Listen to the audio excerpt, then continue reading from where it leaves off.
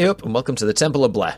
This is a conversation with Ro Coley. Ro's resume is pretty illustrious, ranging from stints at Roadrunner Records, Century Media, Warner Records, you name it, he's done it. Obviously, in relation to Roadrunner Records, my point of interest was Ro's input into the street team culture, which I was kind of born into in my experience in the UK. You couldn't fucking move without seeing a Roadrunner street teamer.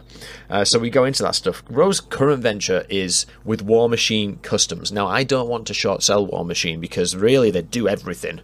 They say it the best in their About Us section on the website, which is, if business is war, we have your best ammunition.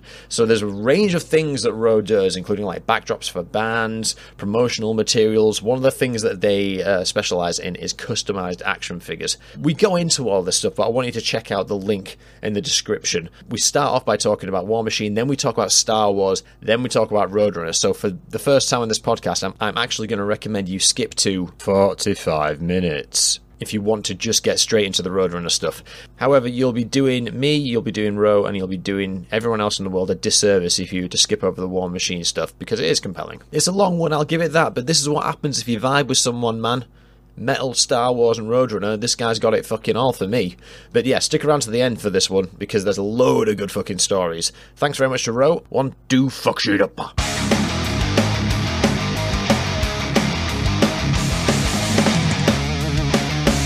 When I was doing my research, which was just the X-Man podcast, and there's much materials on you I could find. And when I was reading emails, I was like, you know what? This is going to be, you clearly understand the reverence for the label. This should be like a walk in the park. Just understanding the gravitas from your perspective should be really interesting. But you know how this is interesting how this came about, because Corey Taylor did an interview with Steve-O and he talks about the label getting eaten up by Warner. And that was posted on Ultimate Guitar. And someone left a comment saying, dude, I was part of the street team, all these stories, blah, blah, blah, blah, blah. Maybe I should do a video about it one day. And I reached out to the dude. And he hadn't come back to me, but it did make me think, street team. Why do I feel like I should be acting on that? And then I looked at my first notepad that I did for this project back like last year before I even started.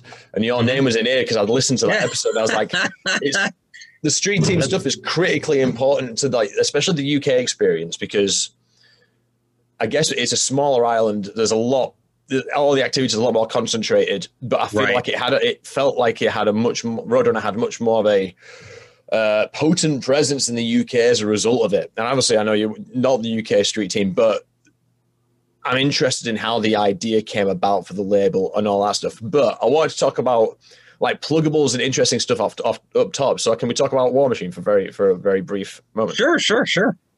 What did you do for Weezer? What did we do for Weezer? We did their backdrop.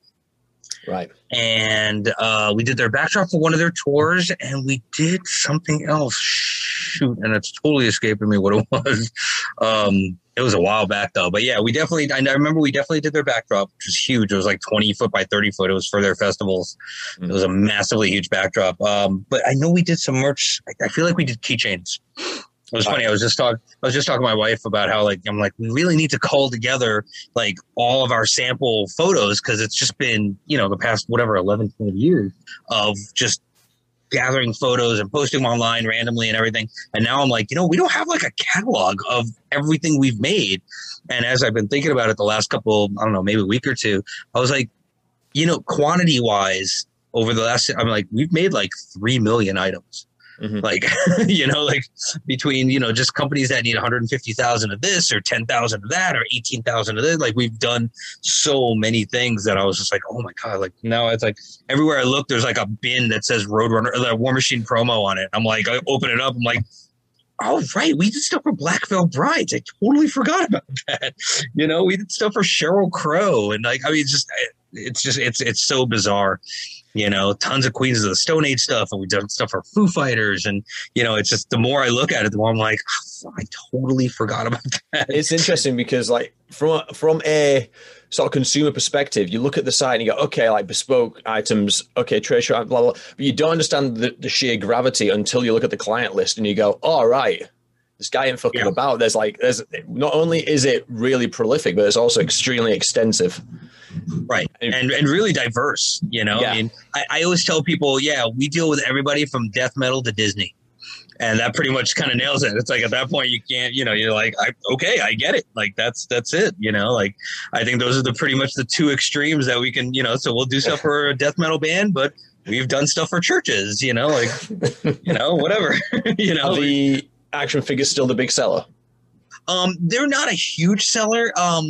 They're my favorite seller because it's kind of weird.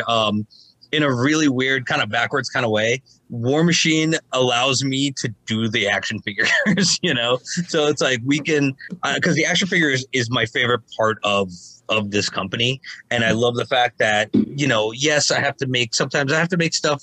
Not that I never mind making anything for anybody. I mean, nobody comes up to me and is like, hey, can you make me swastika, you know, stickers? You know, nobody comes up to me for stuff like that. So, you know, I never mind making anything for anybody.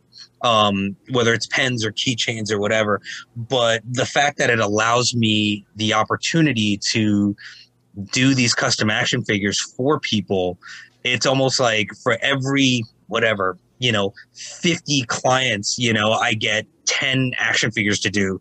I'm like, worth it. All right, that's cool. It's not, I would love for it to blow up and be a tremendously huge thing. Mm-hmm.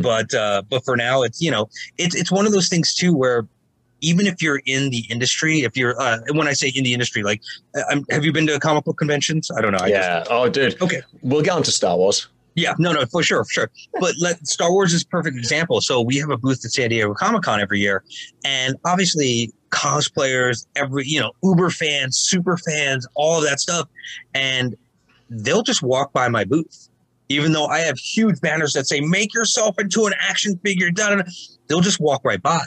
And I always have to bring these people in because to regular people, the idea of a custom action figure is not even on their radar whatsoever. It's not even like their top 500 of anything they can possibly do.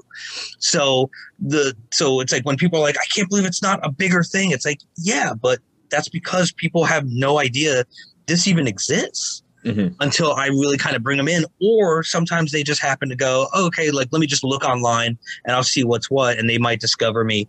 But it's like, but action figure, you know, custom action figures, it's not something even cosplayers think is even remotely possible for them. I mean, we've done stuff for the 501st, we've done a ton of stuff for them, but you know, and it's like we've done custom action figures of people in the 501st, and they'll show it to their other friends in the 501st and they're like, no way. And I'm like, really? You don't think that this is possible? Like, how do you not think this is possible?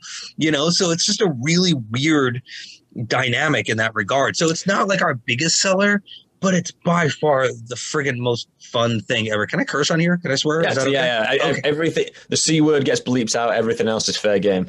Oh, okay, cool. Yeah, no, it's really fun. And, you know, we've done it I've done it for friends, for gifts and stuff like that. And like I have a buddy who, he helps us out at Comic-Con, and he helps me out for free. And it's 5 days of extensive selling and just lifting and God, it's insane. And, but he's always like, no, I'm just happy to be here. But he cosplays as a samurai stormtrooper. Nice. And so, and so when my friends kind of show up and they help out, and I'm so thankful for that I always give them a custom action figure of themselves. So he had no idea he was getting one. And to him, he's like, I would have done this for free. Like, this is like the greatest thing in the world, you know, but even still, it's just as much as I really want it to be a massive thing. It still hasn't quite caught on. But it's also very much a time and place thing, you know, like if I hand somebody a postcard about it, you know, I can't be like, okay, I'll hear from you later today. Correct. You know, it's like, it's very much a time or a place thing, you know, like I want to get it for my dad's birthday, or I want to get it for my mom for Mother's Day, or, you know, they have to plan it around something. It's very rarely just like, I have $300 burning a hole in my pocket. You know what, you know, custom action figure, you know, it's not really where people's heads go, but I do love it when people see it and I can show them. Actually, I have one right here, where I can show them, you know, show it to them in person, show them how they look, show them how they move. I don't know if you can see this guy right there, and underneath it is my stupid head. So yeah, so my buddy, and he made this for me without me even realizing it. But yeah, it's like I have my own guns, and the guns go in the back and they come off, and we're all about accessories, you know. And when people see that, they're just so blown away by it, and that's what I love. And even if we don't hear from people, I'm just happy that we kind of just make that impression, and you know, that people are really just so blown away that it's even a possibility now in their life to be an action figure. And the way I look at it too is that, you know, like, let's say, I don't know, I would imagine you're a soccer fan, but I can't tell. I don't know. I assume every Briton is a soccer fan. But, you know, but in other words, like, I'm not a sports fan at all. But if you were a Manchester United fan or a Liverpool fan or something like that, or even like a Dodgers fan or a Lakers fan, whatever, it's like, we want to be able, like, you could be a Lakers fan and be a Star Wars fan, mm-hmm. or a G.I. Joe fan or a Marvel fan. So I never want to take away people's, you know, like, devalue people's passion because it's not something I'm into, you know? So if you want to be a Lakers Stormtrooper, I will make you into a fucking Lakers Stormtrooper, you know, and we actually have made that before, but it's like, you know, what I'd say is we take people's passion and we literally give it physical form, you know? So like the figure I just showed you, it's like, it's me as a Sith Lord, but I'm also a huge Kiss fan. So it's like, I actually have like Kiss makeup right there. And there's like a Gene Simmons tongue right there. You know, like, it's like, and I call my guy up and I'm like, are you kidding me? He's like, yeah, well, this is all the stuff you're into. And I was like, yeah, you pretty much nailed it. I think you hit the problem on the head, which is it would never occur to anyone that it is possible at this point. I guess it's still like the technological side of things is kind of, I wouldn't say it's emerging because you're doing it, but for it to enter the zeitgeist as something that's doable, you got to remember that they put wheels on suitcases after the moon landing. So right. These things take totally right. Yeah, these things take differently.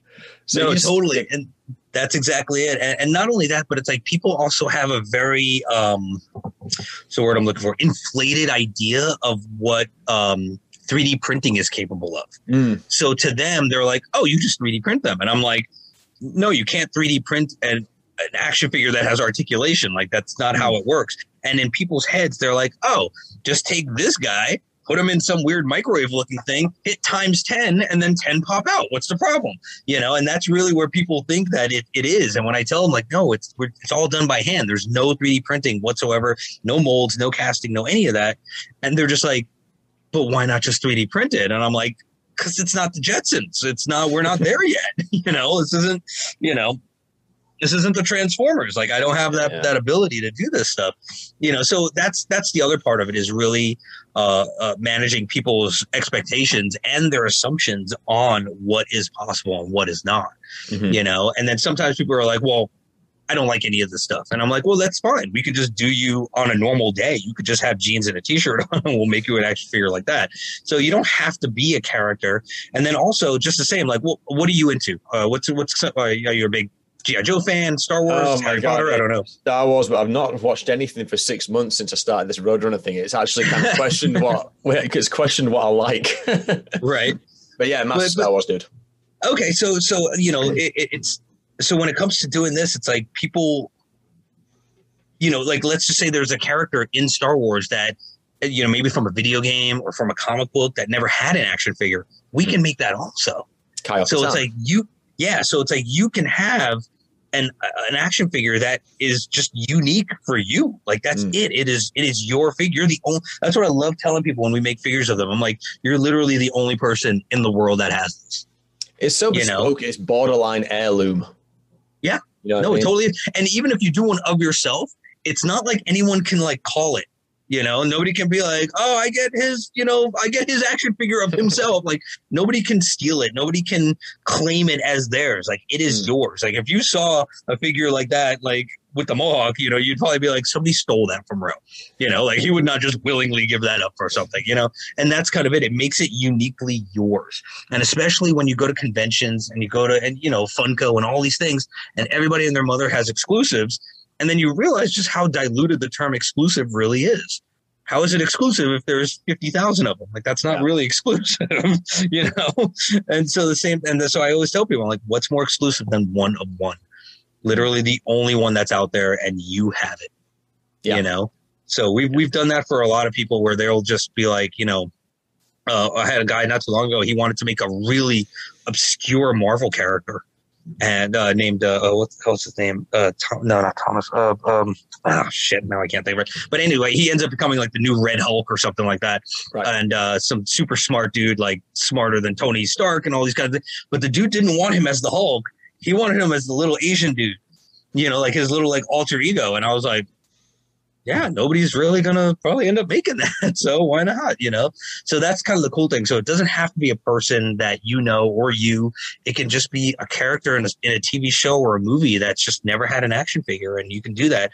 Or you could just make up your own. I want to have a Green Lantern Stormtrooper. Okay, I'm like, sure, why not? We'll do it. So that's what makes it fun. And I, like I said, I wish it was bigger than it is. But one of the things that I've been working on also is like for Comic-Con. Because I always had the War Machine marketing booth, and I've come to the conclusion that nobody really gives a fuck about War Machine marketing. Like, as we're not McFarlane Toys, we're not Entertainment Earth, go to the War Machine marketing booth. Like, people are like, what? All right, fine. Just tell me the number. Like, that's all I care about.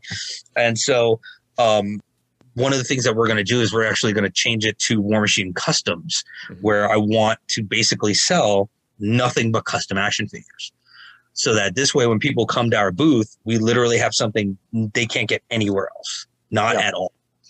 So me and my a lot more right, and exactly, because it's like, and there's really hardly anybody who really sells customs like this, especially the way we do it too, because we can also do like card backs and packaging and all. I mean, so we can really make it something. My whole thing is I call it toyetic art, because it's art that you can literally play with. So it's like if we do a custom card back, it comes with like a removable blister. You pop the blister off, take your figure out, have some fun with it, pose it, do whatever, take pictures, put it in the Millennium Falcon, whatever. And then when you're done with it, put it right back in the case, snap it shut, and put it on the wall, and it's back to being art. Yeah. So it's like literally art you can play with. I have paintings all over the place. Other than hanging them up on my wall, I can't do much with them. I think the word marketing as well has aged poorly in the digital age.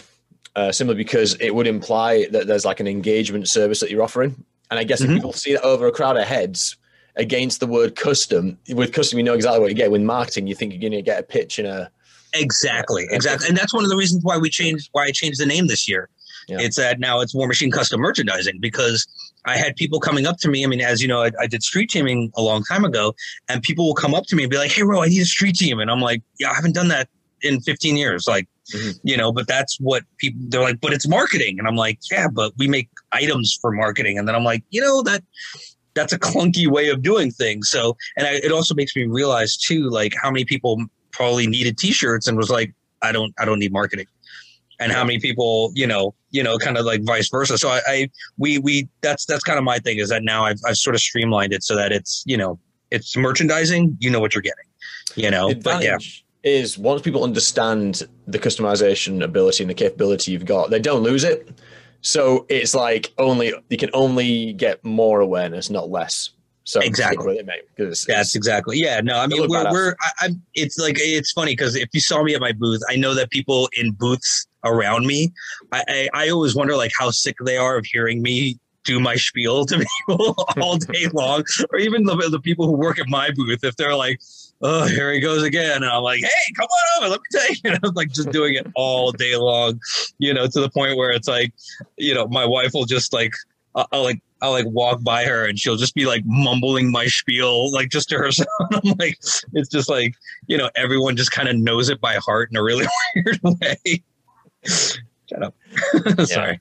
My wife's being a pain in my butt. But yeah, that's she, but that's, but again, it's like, to me, I'm so excited about it. That's why, I don't know if you saw, but we got written up in Forbes for it. Yeah. I did read that, hear that on maybe a podcast or something. Yeah. So it's in my email signature too. Right. But yeah, I mean, like that was a huge deal for me, at least. I mean, maybe it's not, maybe it didn't lead to like some massive surge in sales, but you know what? I mean, if I die tomorrow, I can go, hey man, at least I was in Forbes for something. That's not the worst. That's not the worst place in the world to be. I'll link it in the description for those who are intrigued. Yeah, please. Yeah, it's. It was really funny. That interview was funny too, because I thought he was just going to interview me and then pull some little tidbit, and he like put in the entire interview. It's like 6 pages long. I was like, oh my God, wasn't expecting that to happen, but okay, you know, but it was cool. I mean, it gave me a chance to really celebrate my sculptor, my partner with that, you know, and he's just incredible at what he does. And, you know, he's very much the hands and I'm the mouth, but he's the stuff that he has created is nothing short of mind boggling.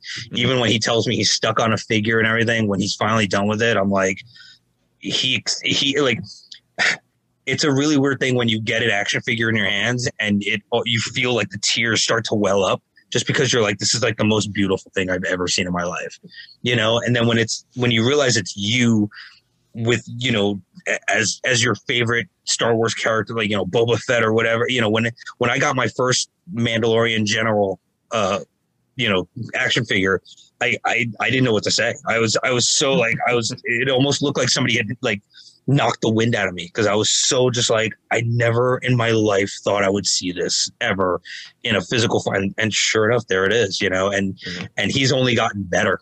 He's only gotten better. And we also do the custom Funko Pops too, what I call pop style figurines. Sure. For legal reasons. Yeah. Well, you know, it's funny. We started a knockoff company. So we just switched the N and the K. So our company's called Fuckno. So we make Fuckno Pops.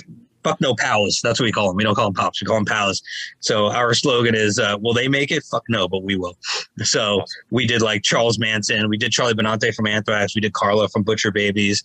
Nice. So we have a bunch that we're planning on, but yeah, so we like to do like these, because we're, you know, I'm kind of like, cool, let's do a Jeffrey Dahmer pop. Like Funko's not going to do it. Like whatever, dude, you know? So we make like a series, we do like an edition of 5 or 10.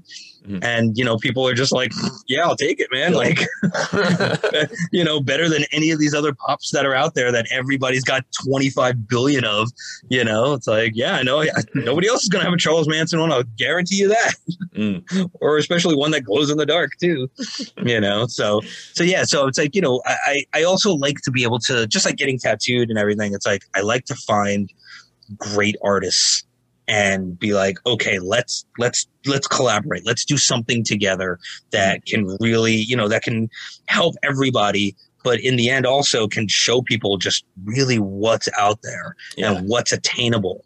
You know, as a huge Star Wars fan, you know, I never would have in my life thought that a custom of me would even be a possibility. And now it's like, we've done them. We did one for, have you ever, there's a show called Aquarius. David Duchovny. David Duchovny's in it. It's it takes place around the Manson crimes, I think, something like that. I haven't really watched it, but they came to us and we did the main 3 actors, which is David Duchovny and the Great Damon, and I can't remember the woman's name, but you know, and we did the producer of the show too, you know. So it's like you know, it's just like these really cool ways to just celebrate. You know, whether it's, you know, like whether it's an event or just celebrate a person's passions. Like we did a few for a buddy of mine where they put their son in a different Halloween costume each year. Okay. And so it becomes their sort of timeline for their kid. So one year he was Darth Vader, and then he got a little bit older and he designed his own costume. So he was like a Rocketeer Ghostbuster. And then, you know, we're going to do another one. And, you know, just each year it becomes like another kind of, just this really cool timeline of their son's like Halloween costumes. And they're always just like, we can't believe you made it. I'm like, oh, you think you can't believe it? I can't believe it when I get it in my hands. And I'm like, oh shit, he did it. Fuck. We did one recently for this guy where the character in his movie was this girl with pink hair. She has a rabbit mask, like a half a rabbit mask, comes like up to here with these rabbit ears. And I feel like I'm giving away a trade secret right now, but whatever. But my guy couldn't figure out how to make these rabbit ears. He was like, nobody's got rabbit ears. How am I going to do? He took a stormtrooper's, like the bottom part of a stormtrooper leg between the knee and the ankle. Right. And he dremeled the shit out of it and made it into friggin' rabbit ears that fit into this. And I was like, are you kidding me? And he was like, no, it worked out really good. And I was like, oh my God. Like, just like I said, the stuff he comes up with is just, I'm like, you win, bro. Like, you win the internet, man. Like, I don't even know what to tell you. But again, that's why I like pairing up with good artists, because I feel like those are the people that really, you know, need to be celebrated in some way, shape, or form. So that Forbes article gave me an opportunity to talk about my sculptor a little bit, which, you know, because he's usually like, it's like a stay-at-home dad. He's like a stay-at-home dad. He's kind of like an introvert, you know, doesn't really like to talk to people unless it's like people like me, or we're talking about, you know, ankle or elbow articulation or something. Like he doesn't really, if it's me and him and like his wife and my wife, like they're just like, we're going to be over here. You guys can talk about elbows and ankles. You know? So it's like, it's cool that, you know, I was able to give him props in that regard. So, but yeah, but the custom action figure thing is really cool. Let me know if you ever oh yeah, dude. If I ever have budget, it's a really good idea for like a really bespoke gift or something like that. So yeah, it's on my radar now. Yeah, totally. It's like I said, man, it's when you get it in your hand, you just kind of like, each time I get it, like I know he's usually really hard on himself. So he'll be like, yeah, I think it came out okay. And I'm just like, there's been many a time where I call him up. I have a figure in my hand. And I'm like, fuck you for being this good at this. Like, really, like you are an asshole. And he's like, thank you. And I'm like, I don't even know what to say, but it's like, it's almost unfair that he's so talented, you know? And it's like, I can barely draw a straight line with a ruler. And like, this guy's just like, just like, here you go, brand new thing. I'm like, okay. You know, we made a Megadeth action figure. We did an Iron Maiden, the Trooper action figure. We've done like the stuff he's managed to make. Just when I'm like, hey, how about if we try a, you know, Joker Darth Vader? And he's like, this is okay, cool, here you go. And I'm like, okay, let's try a Deadpool clone trooper. This is okay, cool, here you go. And I'm like, okay, that's weird and like unfair. But yeah, it is really cool, you know. So if you do get a budget, man, throw in a couple extra $100 and put in a custom action figure as part of one of the line items. Yeah, man. You know, definitely. Who did your Star Wars tattoo? Have a drink first. Well, I have two. So I have this one right here. I have the little Mandalorian Mythosaur skull. Yeah. That I actually got back in like 1995 when nobody gave a rat's ass about Star Wars.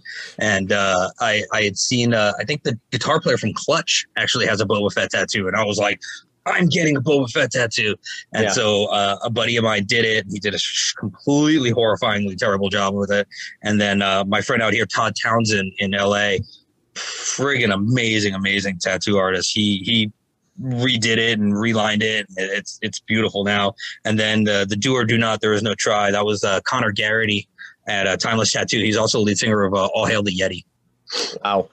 Yeah, and I've known him for many years, and I don't recommend getting something on your fingers. It hurts like a motherfucker. Looks good though.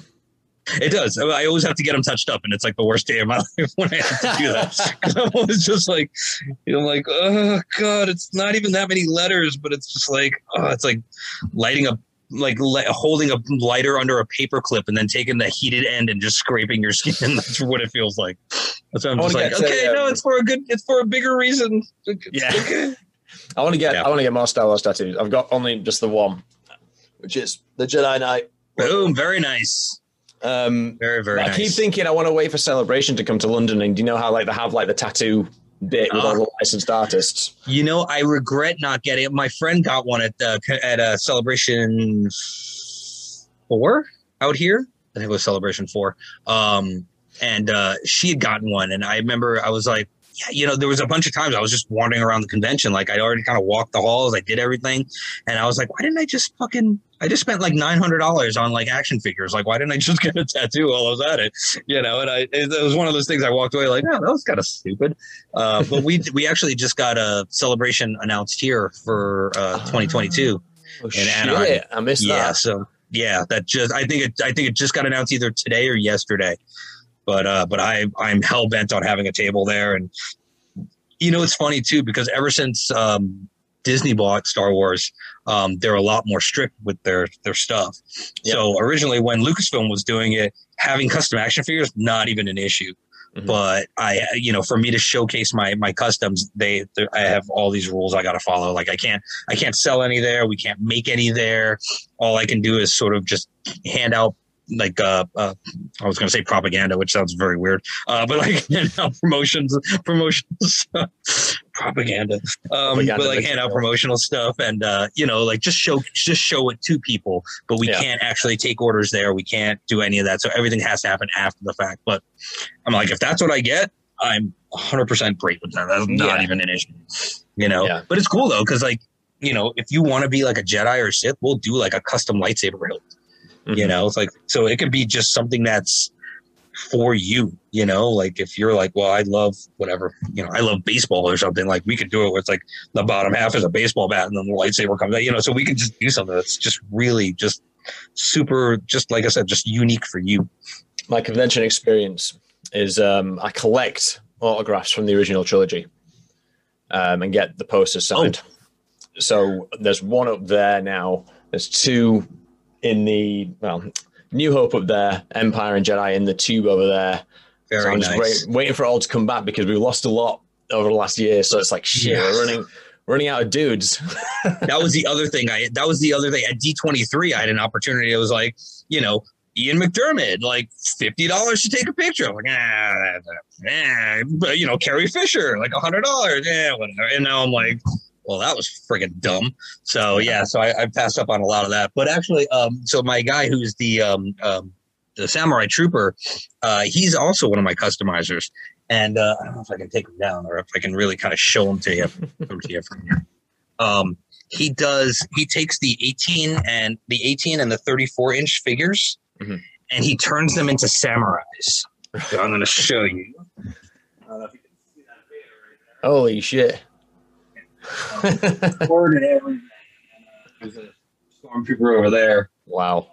I don't know if I can't tell if you can see it, but yeah, it's good.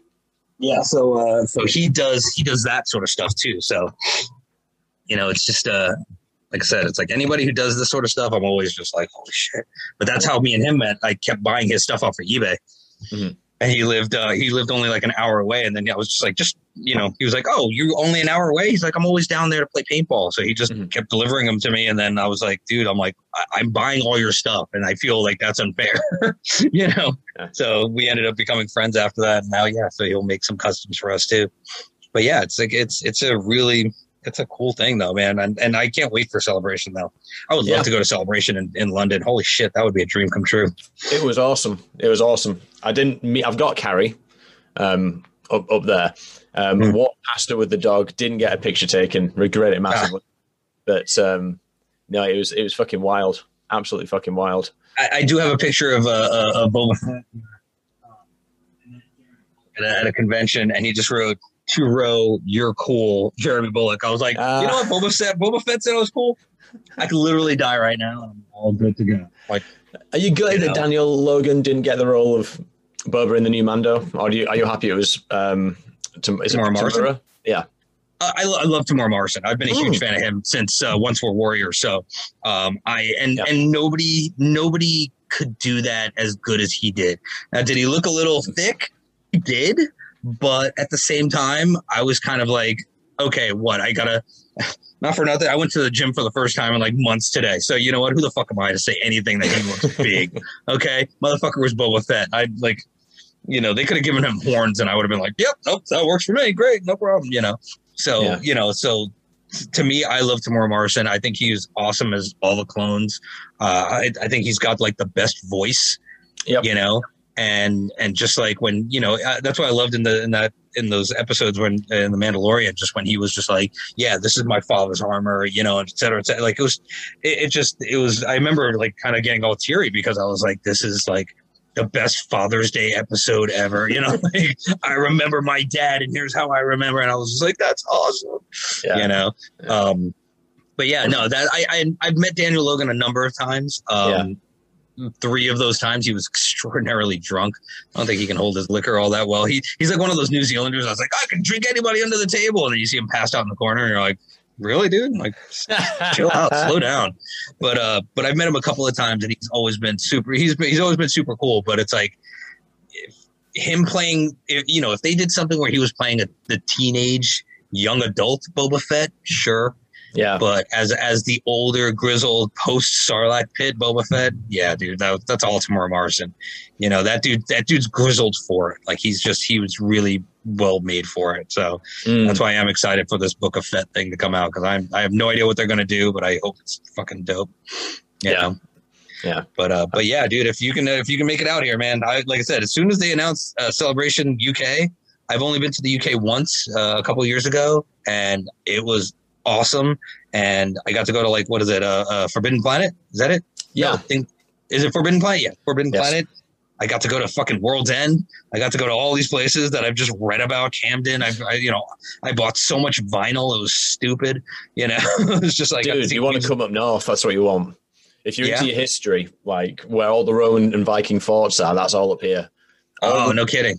The drinking's cheaper. Everything else is cheaper up here. Oh, hey, I'm game. Yeah, man. I'm more than game. Yeah, I think the most north we went was Stonehenge, I think. Right. I think. And that was, which was cool, but it was just, but I mean, we got to see like Queens of the Stone Age at the O2, we went to the Prince exhibit, so stuff like that, just things that I've always wanted to do, like we got to do, but, but to do something that's Star Wars related would be absolutely dope. Actually, it was funny when I went to Forbidden Planet, there was all the UK Comic-Con exclusives just like sitting there. And they're like, oh, yeah, we got like 50 of these. And I'm like, oh, my God. Like, because out here, it's like impossible to find. And you guys are like, no, we're just using it for like, to throw in the fire to keep us warm. And I'm like, what is happening? So it's like I walked away with so much stuff when I went out there. I was like, I got to stop. I'm thinking about getting these posters properly framed and like inaccessible to get it like preserved. But the London Film and Comic-Cons, those ones are where they drag out like all the Star Wars people that don't often do it. Like one guy I've not got is Clive Revel. Oh, yeah. Like First Emperor. So it's like I'm holding out for people like that just in case. I actually have a Funko Pop that's signed by what's his name? Hagen, the guy who played Biggs. Oh, shit. I want to see Derek Hagen, but I don't think Garrick Hagen. No. Yeah, there you go. Yeah. And I have a Funko Pop with it, and it's a $5,000 Funko Pop, but I'm like, he's not really going to be signing much in the near future. So, but I like stuff like that. Just, whenever somebody can show me something that's cool and rare and whatnot, I love things like that. That's why I know two people out here that are huge Kiss fans. Yeah. And whenever I talk to them, they're like, they'll show me on their phone, they'll like kind of show me around there and it's just fucking just Kiss stuff. And I like stuff like that just makes me like, oh, this is so cool. That's why if you ever come out here to Las Vegas, there's a Kiss mini golf at the Rio Hotel, and they have a whole Kiss museum in the back, and it is so killer. It's the coolest thing in the world. But one of the funniest things is they sell an empty packet, and it says air guitar strings. Wow. And it costs $5, and they sell out every time. I'm like, that's a nephew gift. I love it. It's such a great gag gift. It's hilarious. Mattel did that for Comic-Con one year. They had the Wonder Woman's invisible jet, and it was just like little things like pretending to hold something in, but it was just an empty package. So I love stuff like that, just goofy shit like that. Right, should we move on to Let's rock the runner of roads? I'm keeping all this in, by the way. I love this shit. Oh, okay. I was gonna say I could talk about Star Wars for eons. My wife no longer cares. She's we'll get the elephant in the room out of the way, which is the strongest opinion because talk about bands with people all day and people are really passionate about this stuff, but I've realized the strongest opinion I've ever held is that The Last Jedi is the best Star Wars film. I just wanted to know if you were recoiling on that or not. Oh yeah, no, can't do it, dude. Sorry, man. That sequel trilogy was again. I have my thoughts on it, and here's the thing: it's just like metal bands, okay, and music in general, it's art. And if I don't like it, but you like it, that doesn't mean that it's stupid to me. If somebody really loves Justin Bieber, yeah, it's not my thing, but it hits you on a certain emotional level. I can't take that away from you. I can't be like, you're stupid and you don't know anything. Like, no, I listen to Kiss. I'm like, who the hell am I? I listen to bands. I listen to Mindless Self-Indulgence and bands I listen to Insane Clown Posse. I've been a juggalo for the last 20 something years, it's just, we all feel it in such a different way. And for me, to sit there and, I do feel like they did. I feel like for me, they did it a disservice doing it the way they did. But at the same time, it's always easy to play. As a friend of mine says, it's always easy to be the general after the war, and that's kind of it.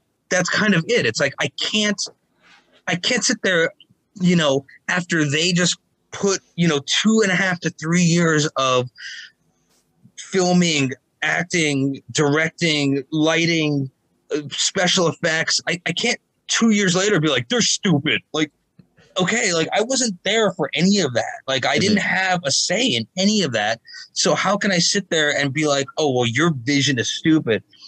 Do I not like the vision? Yeah, it didn't really hold well for me, and there are plenty of things I really do wish they redid or, just took advantage of a little bit better.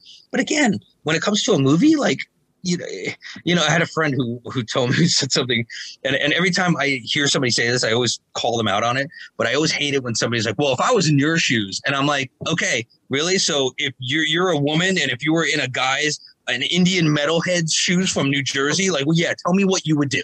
Tell me exactly what you would do if you were me, like it's just such a stupid statement.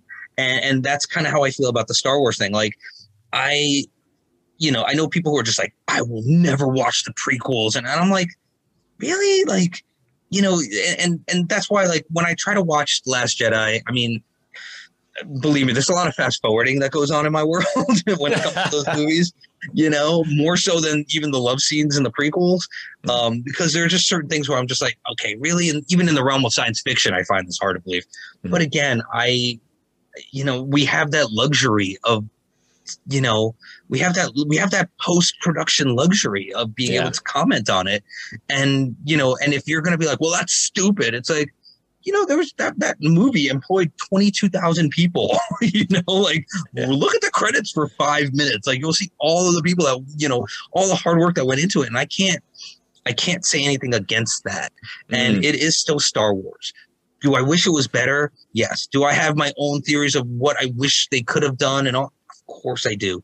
I'll never forget when episode 7 came out and they had that Constable Zuvio figure, and it was in the first wave of 4-inch figures and the first wave of 6-inch figures. And the dude's not even in the fucking movie, and that was when I realized, because I make action figures, and we do like larger production scale action figures. Like we'll do 1,000 pieces and stuff like that. But it takes almost a year to do action figures between tooling and sculpting and approvals and all. And so when they made that figure, he was still very much in the movie. Yeah. But by the time they edited it down to what it became and he wasn't in the movie anymore, they were already in production. But for a lot of people, they think that's so stupid. Why'd they do that? And it's like, well, they didn't make it last Tuesday. It's not like they just made the decision last Tuesday to do this. This is something that they had to start 2 years ago and bring it to someplace now. And, that's why it always kills me when, because I'm a big Gentle Giant fan. I love the Gentle Giant stuff. They're some of my favorite things. Gentle Giant and Sideshow. I love their stuff. But Gentle Giant came out with some Stormtrooper mini bust and people were like, that's so stupid. It's just a repaint. Why can't they just, and I'm like, oh, really? Why can't they just use their $1 billion 3D printing machine to do a better job? Really? Really? That's where you're going to go with this. So that's why when it comes to, if you liked The Last Jedi, if you liked, Rise of Skywalker and everything, like, again, I can't say anything because it's still Star Wars. I would like it to be canon with the Christmas special, with the holiday special, where we can still kind of go on a different path and a different timeline. But that's just me, and that's a perfect world, and I don't live in a perfect world, so I'm okay with it, But we still get stuff like KOTOR. We still get Knights of the Old Republic. We still get, like the Mandalorian, the Grogu stuff. We still get to see a live action Ahsoka. The Bad Batch is super cool. I really dig that. The Clone Wars, the Clone Wars and Rebels are absolutely amazing and stunning. And just there's been more than enough times where I've actually cried during Rebels and Clone Wars because it's just so heartfelt and so emotional. And so that's why to me, I can never sit there and be like, fuck Star Wars, I'm done. Like, no, man, there's still, just like listening to a record and not liking 2 songs and being like, fuck that record. It's like, okay, there's still 10 awesome songs there, so it's interesting because the one thing you mentioned there was like, we live in a post-production world. And it's like, I think the sequel trilogy is what exposed that. And it actually speaks to a lot to this Roadrunner project because there was a period of time before 2015 where things just happened and you took them at face value and you took it as you found it. And then when Star Wars came out, then you start second guessing and going, right, well, okay, well, Mark Hamill needs to lose weight. Harrison Ford got hit on the leg with the Millennium Falcon and all this stuff. And how does that affect the output? Blah, blah, blah, blah, blah. And I think for me, when we talk about stuff, I fucking love just tracking like the intention versus delivery. And as you say, what was happening in pre-production that didn't come out in post-production, how did that affect the whole role? Right. But when we talk about, I'm gonna shift it to Roadrunner because it is poignant. Because now I'm trying to absolutely is, dude. There is a connection for sure. Because I'm trying to find methods in the madness. Because you and I know we revere the label in a sense that we know it had a particular mark on metal. People must be fucking sick of me saying this, but like the top-down way of looking at it is, it was a vehicle. Roadrunner was a vehicle for disruption, massively a vehicle for disruption. And when I was speaking to Mark, great way to put it. Yeah. When I was speaking to Mark Abramson yesterday, it was like, well, look, you had Simon Cowell trying to put his foot in the door with all these music and algorithmically generated hits and revenue streams. And then there's 9 nut jobs in jumpsuits who are selling platinum records. That's disruptive in a positive way. So how can we reverse engineer that, right? Mm-hmm. Our generation and go, okay, how can we administrate metal in the same way that Roadrunner did? Because really, if you think about it, the trajectory of Roadrunner as a label with making bands that were fringe such as Slipknot and the death metal stuff, all that stuff, and making it commercially viable. If you take the trajectory and you take it to its logical conclusion, it puts like death metal on the same table as pop. Yeah. But it didn't happen. It kind of stopped, really. I know I could overanalyze that a bit, but this is why the project is sort of taking a form, because I'm like, well, we need to look at this because no one's looked at the history of Roadrunner. Right. It's almost like we need a kind of a psychological evaluation of everything that sort of took place, because like you said, it's not, you know, that's why I always love when people talk about like bands on the radio. And I'm like, it's not like a radio station likes a song and then they just play the shit out of it. It's like, there's so much that goes into you getting to hear that song on the radio, you know, and that's kind of it. If you really do understand the psychology of everything, that's one of the reasons why I love Doc Coyle's podcast, is because, you know, when I listen to people like Carl Severson or you know, I just listened to the Tim Williams from VOD one the other day, or Carla Harvey, you know, or just some of the people that, you know, me and Doc sort of grew up around in that era, Mark Hunter from Chimera,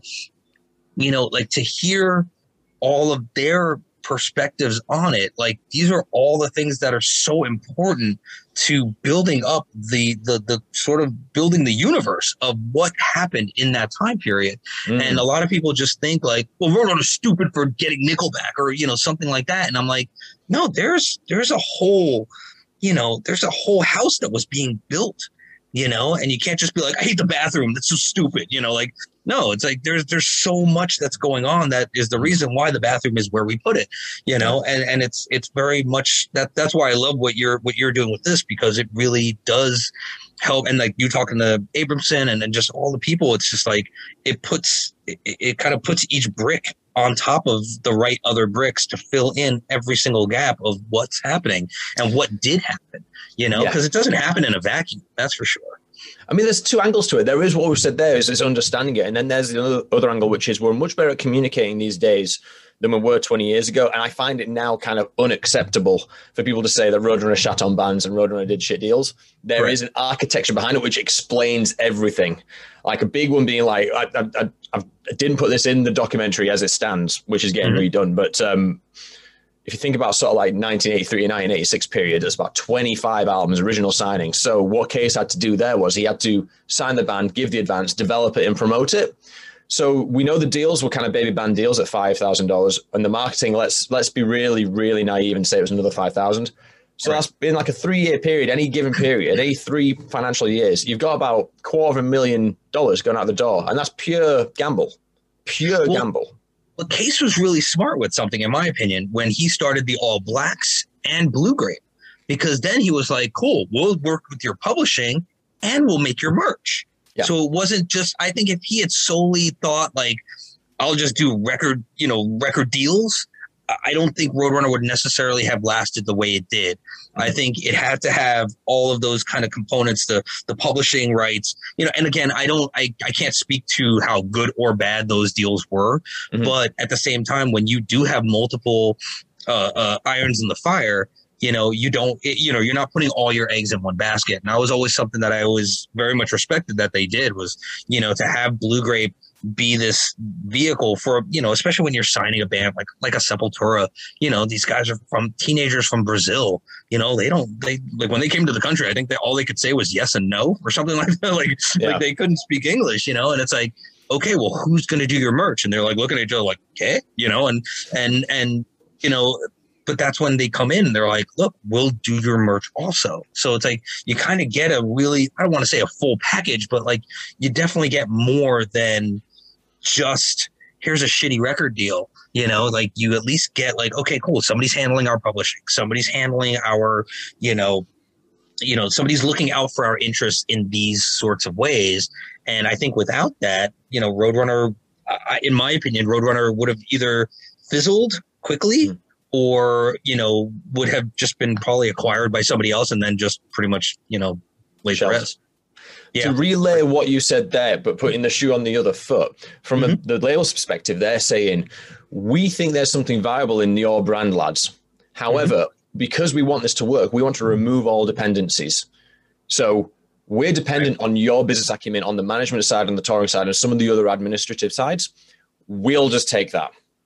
Right. It might not be favorable terms, but I can't speak to that because I don't know the details on that side of it. But I'm sure like many of the complaints and retrospectives on Roadrunner, usually it doesn't quite as favor the artist as much as they would have liked. It's like, well, you can, again, the general after the battle stuff. They're trying to push your brand and they're trying to make you a global name.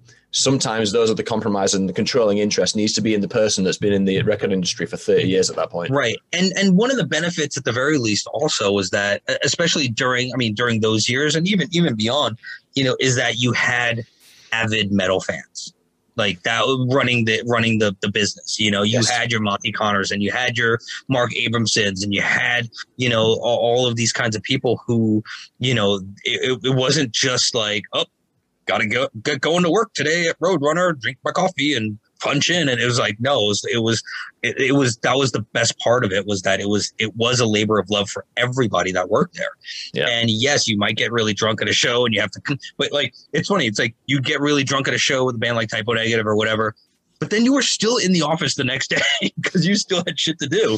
You still had bands to push. You still had radio stations to call and, retail companies to call and press to call. Like, you could be hungover, but you're still at work, and I think that was one of those things where it's just kind of like, man, Mark Abramson was wasted that last night, but yeah, he's there with a, ice pack on his head and he's got coffee, but he's on the phone with, WAAF right now trying to sell, the new Fear Factory song. Like I think that was kind of one of those parts of the deal, of the record deal that was never explicitly really put into, kind of put on paper, if you will. Is that like, yeah, you get this kind of deal, this many records, or you get this kind of publishing deal, this kind of merch deal, but it was never like, but more than anything, you get such a dedicated team who is all about this fucking music. Like this isn't just a job for anybody, not one person, and we went there and we lived it and we bled for it. And we just, that was always what was so awesome for me was just that vibe of like, it's up to us. This isn't, we don't have these crazy Sony budgets and Warner Brothers budgets. It's like, we got to figure this out. And we have, $10 and some pocket lint. All right, what can we do? Like it was a lot of that sort of thing, but more than anything, everybody there had just as much passion for the bands as the bands did for making the music. And I think that was always a component in the, I always felt like that was kind of a variable in the equation that no one ever really gave a lot of kind of credence towards. It's like it was always kind of just a known thing. But it's like when you look at, like we were saying, like kind of like building the house, you know, it's like it's a lot of times people won't think that is really what the foundation of the house really was the passion of the employees that work there, you know. And I think that's an important aspect that a lot of times gets overlooked. Yeah, I mean, because of the nickelbacks and all that sort of stuff. To package that point and put a ribbon on it, I'll ask you what I asked Mark Abramson yesterday, and it speaks exactly to your point. So Typo eventually went gold after like a 2-year campaign, and this is a couple of years before you joined as an intern. But my question would be, is there any other label, major or indie, that would know how to handle and push and optimize the opportunities for Typo Negative? You know, no, most likely not in the same way. And I think Typo was also it was also a really weird perfect storm of sorts, you know, in that it's not like it was Carnivore, which was very straight ahead, hardcore punk kind of vibe. And it kind of just, it hit this really weird kind of sensibility that was almost Joy Division-ish, but not exactly, but it wasn't. So it was like this really, it slid in just in between this kind of pop new wave kind of thing. And it just kind of, it just hit a sweet spot. And I don't think if Relapse had them, I don't think if Century Media or Nuclear Blast at the time, or a lot of those labels, I think if any of them really had Typo, I don't think it necessarily would have worked the way it did at Roadrunner, you know? And that was, you know, and it's funny because again, it's like, it really was a perfect storm. I mean, he was in Playgirl and like, I mean, all of this stuff, not for nothing. I sold a copy of that Playgirl. I actually found it not too long ago. I sold the thing for $400. Like, people are still rabid over that stuff, you know, but that's kind of it. It happened to work in such a really weird way. But it's funny because when you put the shoe on that other foot, there's plenty of bands that either Roadrunner passed on or maybe just didn't get because they got outbid or whatever. And there's like, you know, the stories about System of a Down and Korn and Deftones, and people are like, oh my God, I can't believe Roadrunner didn't get Deftones. But I'm like, okay, yeah, but if we did, would we have been able to make them successful? Mm-hmm. You know, as opposed to Deftones being on Madonna's label through Warner Brothers on Maverick, you know, like they had money and power and influence and all these, you know, and, you know, so if Roadrunner had gotten Deftones, would the world know Deftones the way we know them now? You know, so it's kind of that sort of, you know, equal but opposite sort of scenario. It's like, yes, we did well with Typo Negative. Would other labels possibly have done better? Probably not. But at the same time, you know, if we had gotten Korn, would we have been able to do that same sort of thing? I think it's a lot of it's to do with the process, isn't it? So like, I know My Chemical Romance is another example of one that got missed. But I think the thing is, when the vetting process for a new signing came about, it's usually everyone's got to have a buy-in. I think it was Jonas, it's got to be Case, it's got to be whoever's the A&R champion at that point. And You said it yourself, like, would they have done the best for that band? If one person in that chain isn't all in, the answer is no. Right. And that's the thing, isn't it? Because that, as we say, when the house is built, everyone's there making sure that everything can happen for everyone as much as possible. Right. There wasn't like strictly, I can't remember who I was saying this to, but there wasn't really one role.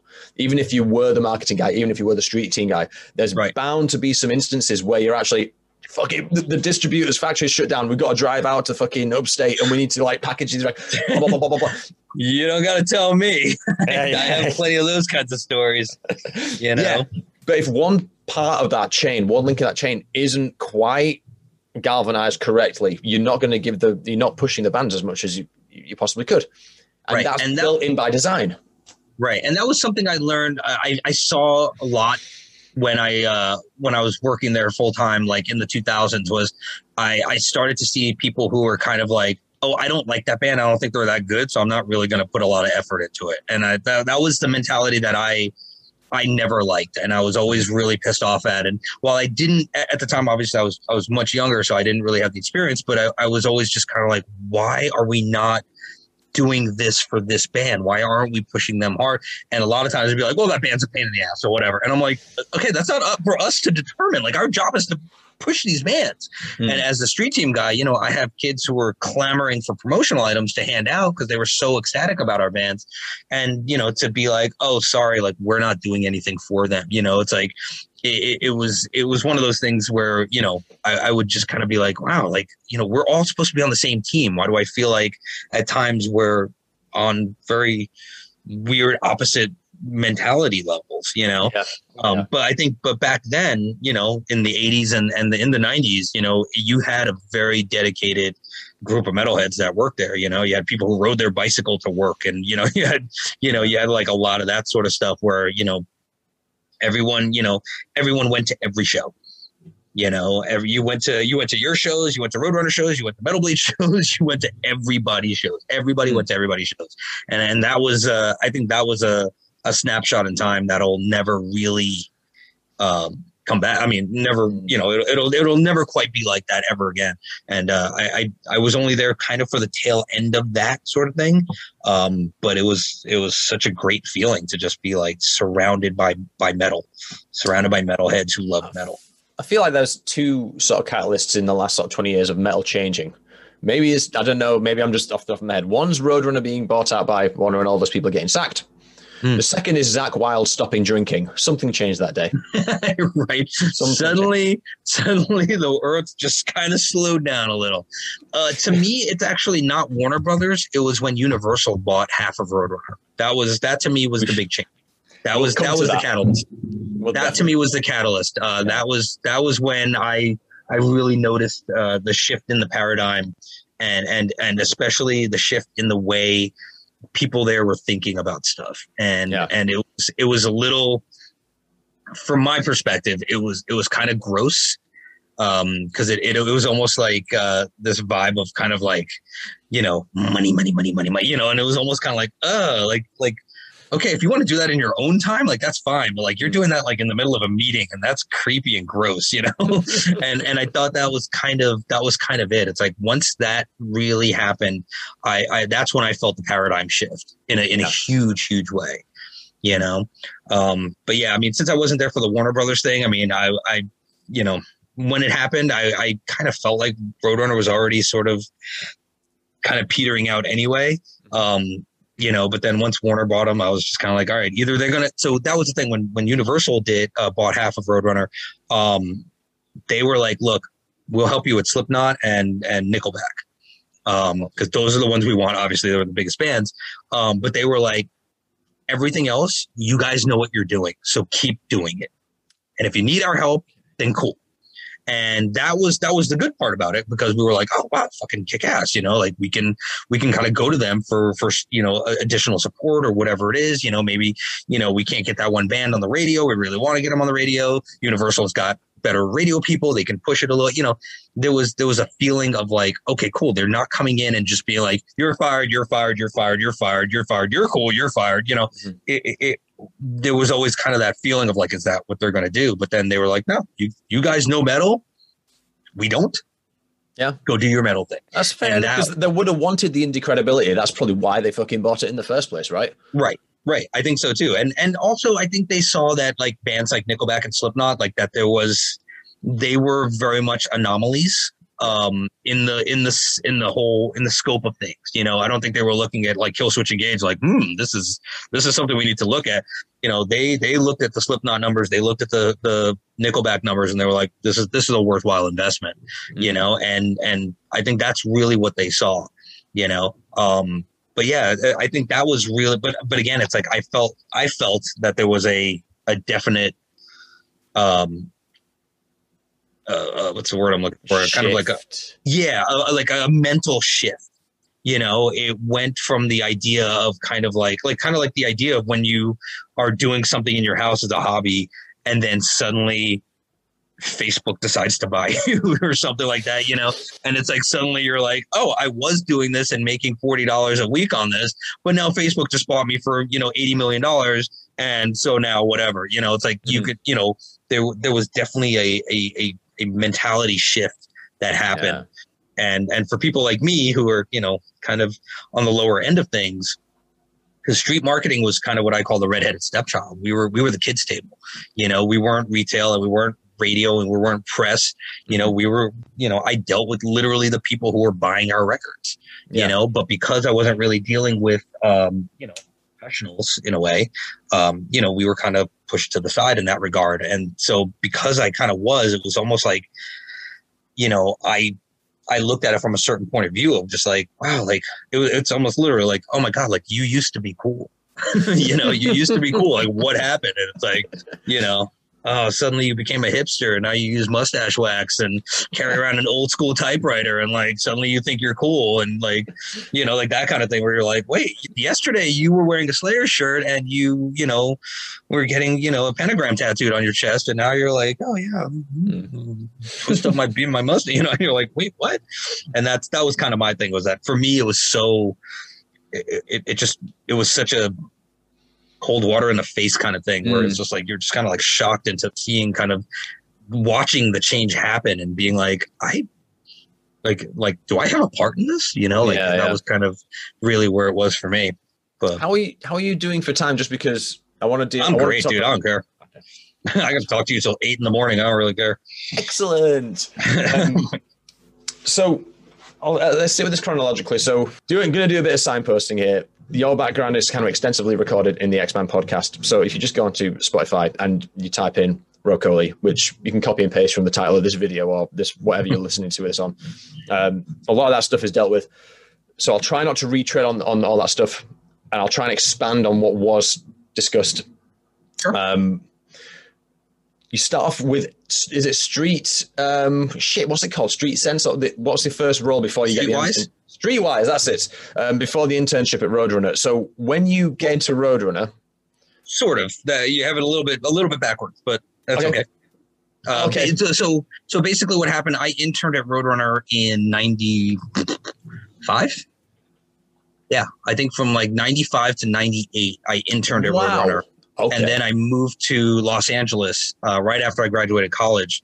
And that's when I was just kind of, I was, I had my zine, I had my fanzine, Shock to the System. So I really thought that I was going to move to LA and, I knew all these people and it was going to be great and I was going to da-da-da-da-da, and it just didn't happen. Mm-hmm. And Streetwise had just started up when I was living out here in 98, 99.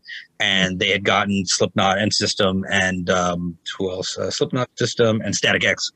Okay. And those were the bands that they really made big just because of the fact that, at the time, email wasn't a thing that everybody had. So, they were able to kind of tap into a very, that was another perfect storm where they just were able to tap into the right people at the right time.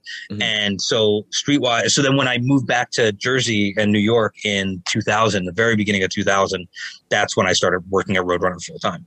Right. Okay. The chronology is correct now. So when you first interned at Roadrunner, who were you working under? I was working under Sophie Diamantis. She was the head of PR at the time, and she was super awesome. Fucking love her. And then this lovely woman, Jamie Roberts, came in, and she wasn't really a metalhead. She was more into a lot of I would say more indie rock, if you will. Okay. But I think that's why they sort of hired her, was because they were like, we kind of need a broader perspective than just, yes, we can get into Metal Maniacs. Yes, we can get into Kerrang. We can get into Metal Hammer. Like, these are all the places we can get into. What we need is the New York Times. We need Spin. We need Rolling Stone. We need somebody who understands that language in a way. Yeah. As opposed to, like I said, it's like to get, metal bands and fanzines, that's, fish in a bucket, to get, Typo Negative on the cover of Metal Edge, that's kind of a given, So what we were trying to do is, I think what they were trying to do is really try to broaden out the press angle of it. And so I was working under Jamie for a good long time, and she worked there for a really long time. And so she was, so I was working under her. And then when I moved back to Jersey, because I stayed in contact with her, we were very good friends. When I moved back to Jersey and Roadrunner offered me one of 3 jobs, they were like, you have 3 jobs, like pick one. I was like, oh, fuck, that's cool. Really? That's never happened to me since, they were like, you can either be in the touring department, in the publicity department, or in retail. And I was like, well, I've already done PR and retail doesn't really interest me. So I was like, all right, cool, I'll do the tour thing. But the funny thing was that when I was living in LA, I had a friend's t-shirt company called Room 13, and I had gotten them on Ozfest. And I had helped get them on Ozfest, and I told the owner that I was just going to move back to Jersey, work a shit job, and then head out on tour with them on Ozfest and work their booth and then go back to LA. And that was my goal was, okay, I'm going to do this. And Jamie was the one who was like, look, dude, like, do you really want to be traveling in a van and do it? Like, she's like, you have a chance to really do something right now and do something, you know, that's bigger than that.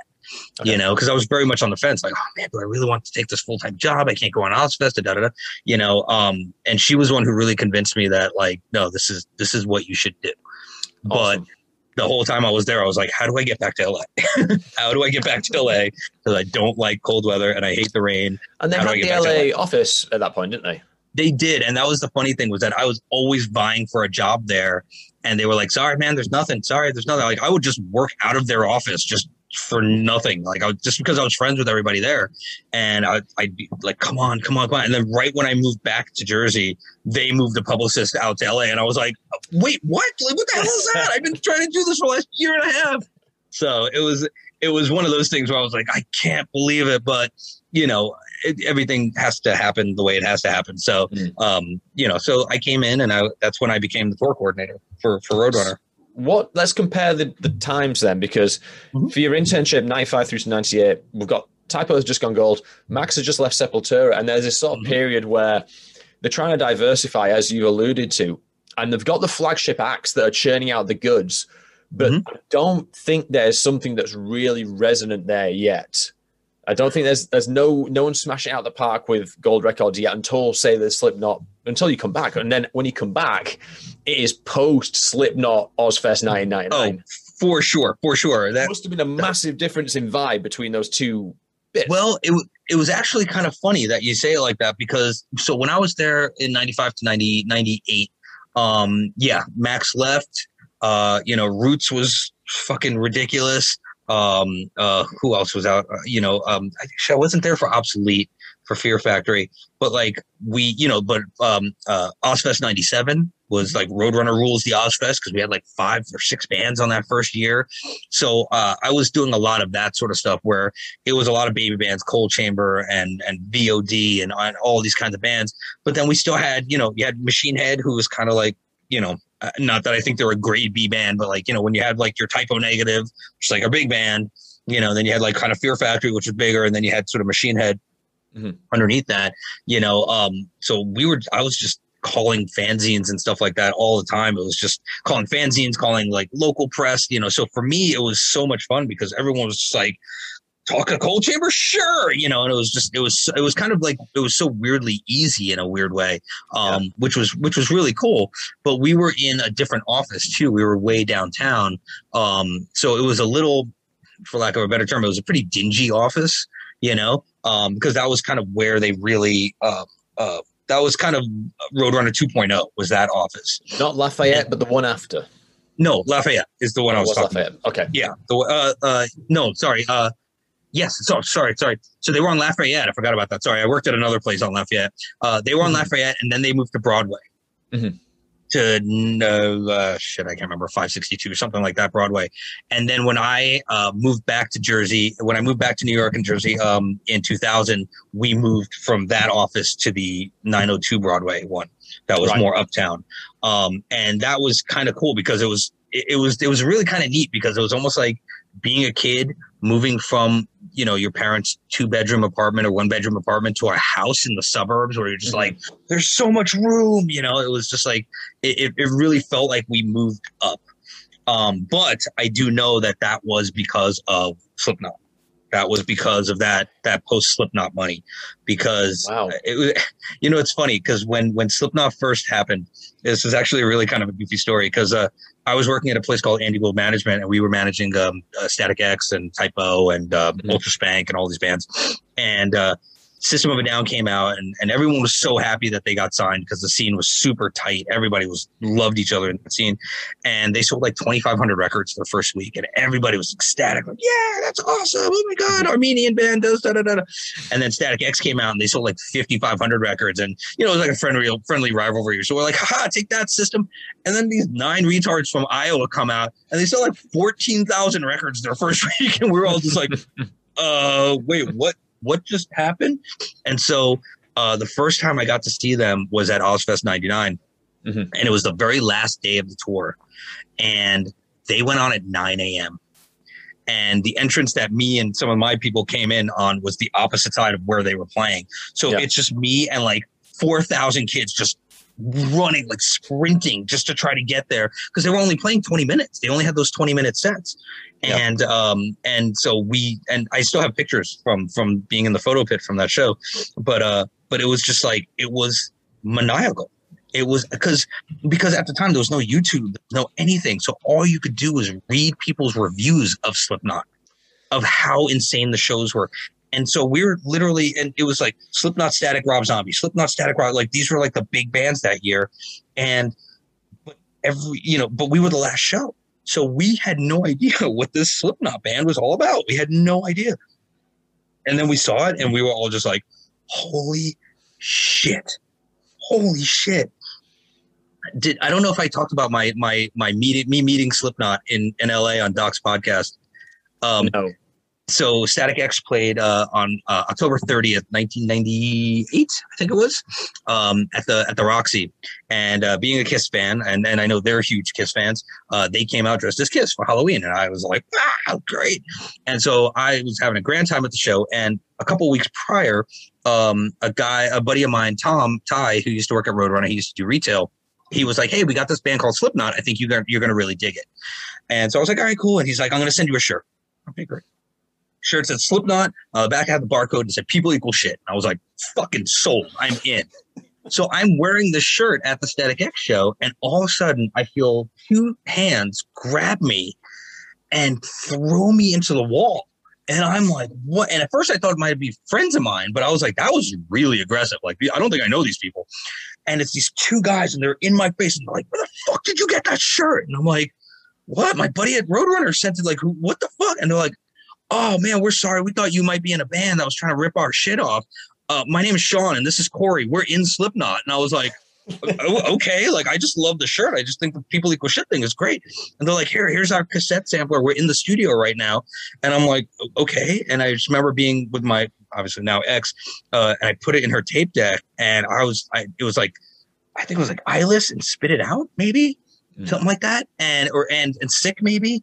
And I just remember listening to it, and I remember just driving the whole, like she was driving, and I'm just like, and she's like, what's the matter? I'm like, you don't get it. This is going to change things.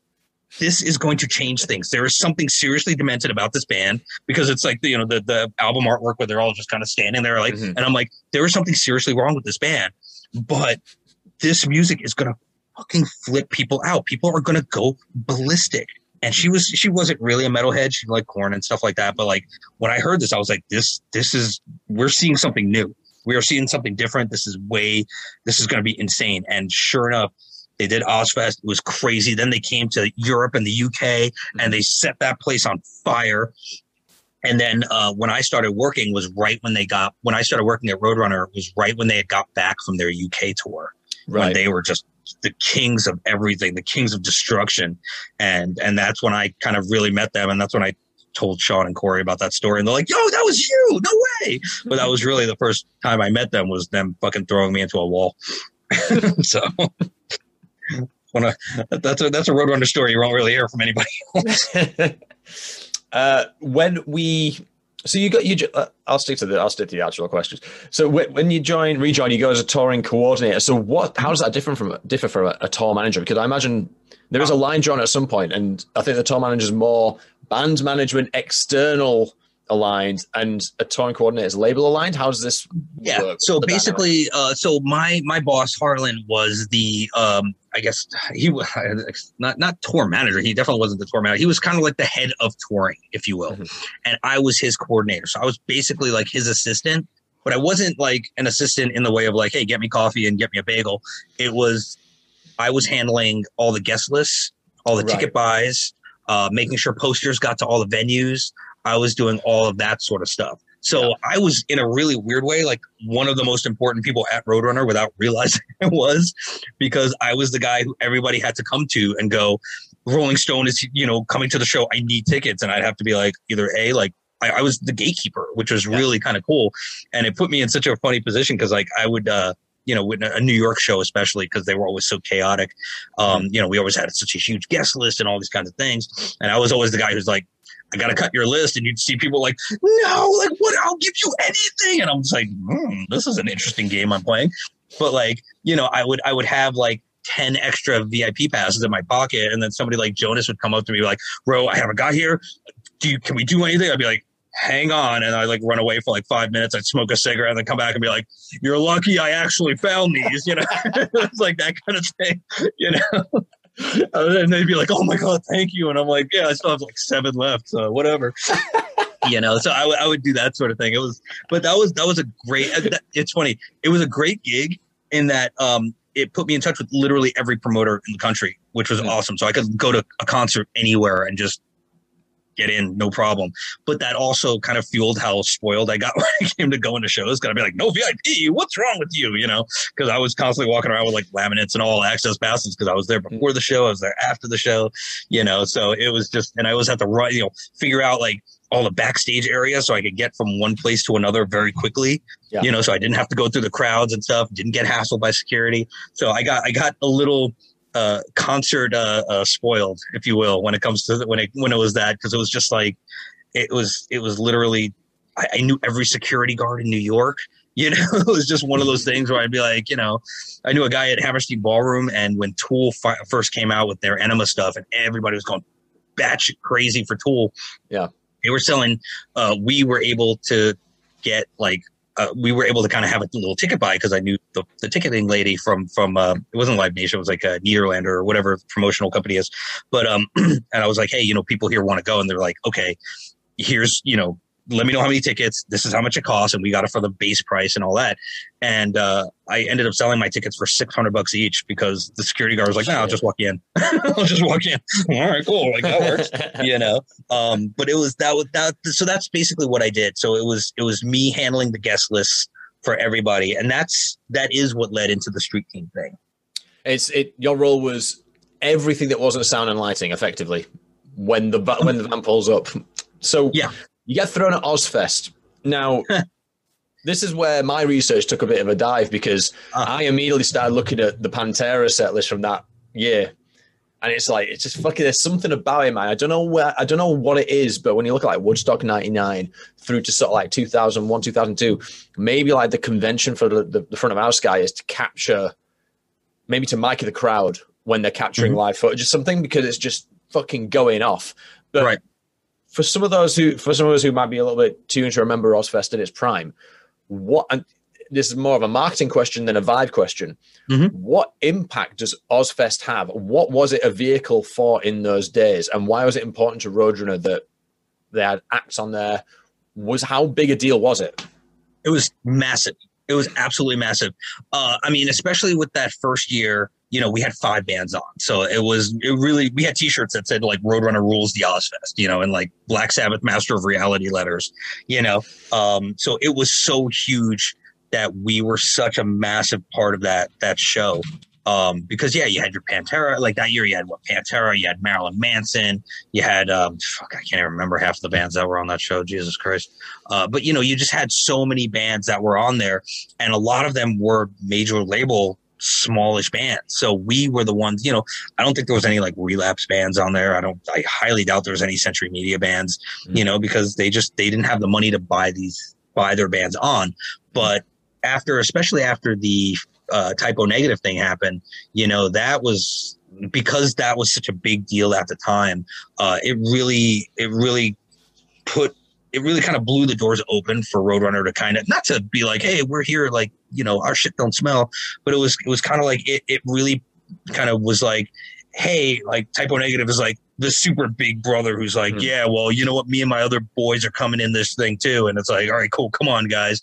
And everyone's kind of like, yeah, there's a lot of them. So, okay, cool. We'll let them in, but then following that year, was 98, which unfortunately I didn't get to see because they only did it on the East Coast and the Midwest, and I had moved to LA, so we didn't get that tour. But that was, Soulfly and all of these, kind of new metal-y sort of bands kind of getting in on that. But again, it's like '97 was Coal Chamber, you know, so it's like that was a whole new crowd, a new musical mentality that was starting to be very pervasive, you know, which ended up becoming nu metal, you know, and it started right there, you know. So you had Coal Chamber next to VOD, next to Machine Head, next to Fear Factory, you know. It was such a diverse, you know, kind of time for metal in that regard. And I think that was really what it was. And I you know, and nobody, you know, Ozfest had only happened as that one show in San Bernardino in like '96, you know, so the fact that we were able to kind of do a Lollapalooza for metal was such a huge deal in and of itself. Is the interesting thing for me is like bands would, or labels rather, would pay on to Ozfest, right? Which sounds like, it sounds disingenuous, but if you think about it, it's just taking the booking function. So normally there's one person at a festival who goes, I think I know what the cutting edge here is. Here's my lineup. Let's try and book them. It completely inverts it and goes, let's make effectively a concert compilation of what's in vogue now. Who decides that? Whatever the labels want to push. And that whatever Ozfest lineup was any given year is presumably what the labels of the time thought. That was their priorities. Exactly. And I don't think people realize that. They just think it's like, oh, it's a money game. It's like, well, sure it is. It's a business. But if you got to look at it as a standing time for that year, and you got to understand that it's more of a showcase than anything else. Right. Even think about it, right? 98 had Incubus, you know, they had Incubus, and Incubus was on Epic. You know, it's like, so, but people were still kind of like, okay, this Incubus band is okay. You know, now you would never think of Incubus even remotely being on Ozfest, you know, but it's like, but that was kind of it. It was all the priority bands, because if you were going to buy onto it, it was the ultimate investment, because unless you were on the main stage or the headliner of the second stage, you didn't get paid. You know, so you had to bring it every day. And that's what I would tell bands when I was on tour with them on Ozfest, was like, look, when you're on stage, there are no friends. You guys are all fighting for that same dollar.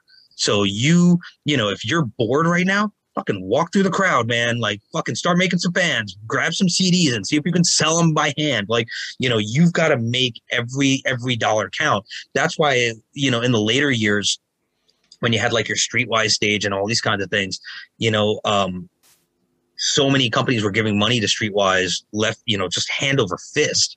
And Streetwise wasn't doing anything for them. They had no control over their street teamers. They had tons of product that never went anywhere.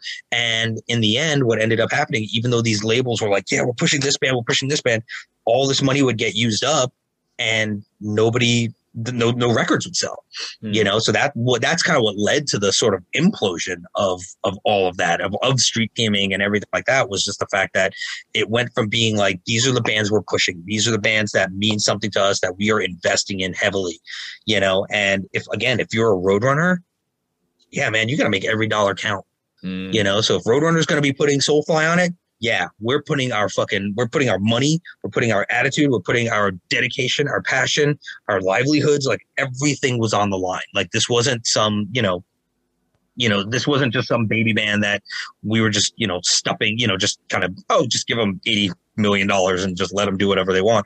You know, when it came to Roadrunner at that time, it was really just, you know, we had to make sure that everything worked properly. That's why that year with Slipknot, you know, it was they just gave 180% every show, that it became the thing of like, you know, any band that played after them was like, okay, so we got to really bring this shit. Like, you know, like, we were going to bring 100%. They brought 860%. So we got to figure something out, you know. And that was really what it was all about. Was just, it wasn't so much just a money game, but it was in a really weird way, it was the ultimate gambling. You know, because you're like, okay, it's $90,000 to get on the second stage, to buy your way on. And then you still need a tour bus. That's, let's just say $40,000-$50,000 for the summer. You still need, you know, all of these different things between merch and buying ads, you know, in every market that it's going to be, and buying radio spots in every market and doing all this promotional stuff.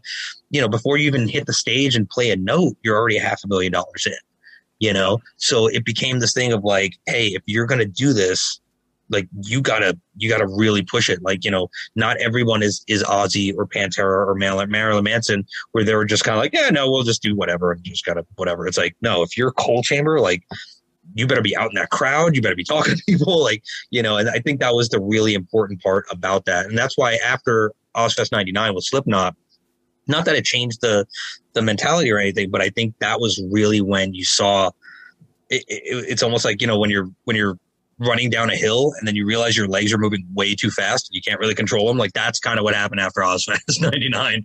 It was like Roadrunner was like, holy shit, like this is crazy. And it was so much so fast that I think that people really didn't know. Not I don't want to say they didn't know how to handle it, but it really was. It was just so much so fast. And that, you know, that did lead to a lot of sort of bad things along the way. But at the same time, it really, you know, when people are like, oh, Nickelback saved Roadrunner. And I'm like, you know, you can't look at it like that. It's like, you know, if you want to look at it like that, then you could say Type O saved Roadrunner, and then Slipknot saved Roadrunner, and then Nickelback saved Roadrunner, and then Stone Sour, and then Killswitch. You know, if you're going to say like, oh, they got saved, it's like, no, it's a multi, like we were saying, it's a fucking house, you know, you can't just, you know, be like, well, the only reason you got this house is because of the bathroom. You know, it's like, no, there's all sorts of other things going on here that we need to fucking deal with. Yeah. Yeah. So if no one's seen any Ozfest footage, just fucking get on YouTube now. It's something special. And you got to remember it's like, it's pre-internet and it's this was like your day. This is your day of the fucking year. Yeah. Like I've got before the pandemic, I had like 3 days of the year where it's like, I don't have a phone, a wallet or keys. I've only got my health. And then I just go off, and that's me pressing F5 and refreshing my tab for the year. Right. That's what Ozfest was. Well, and also, you know, being a metal fan here, reading Kerrang, reading Metal Hammer, reading Enemy, and a lot of that stuff, you know, I could only dream about going to someplace like Download.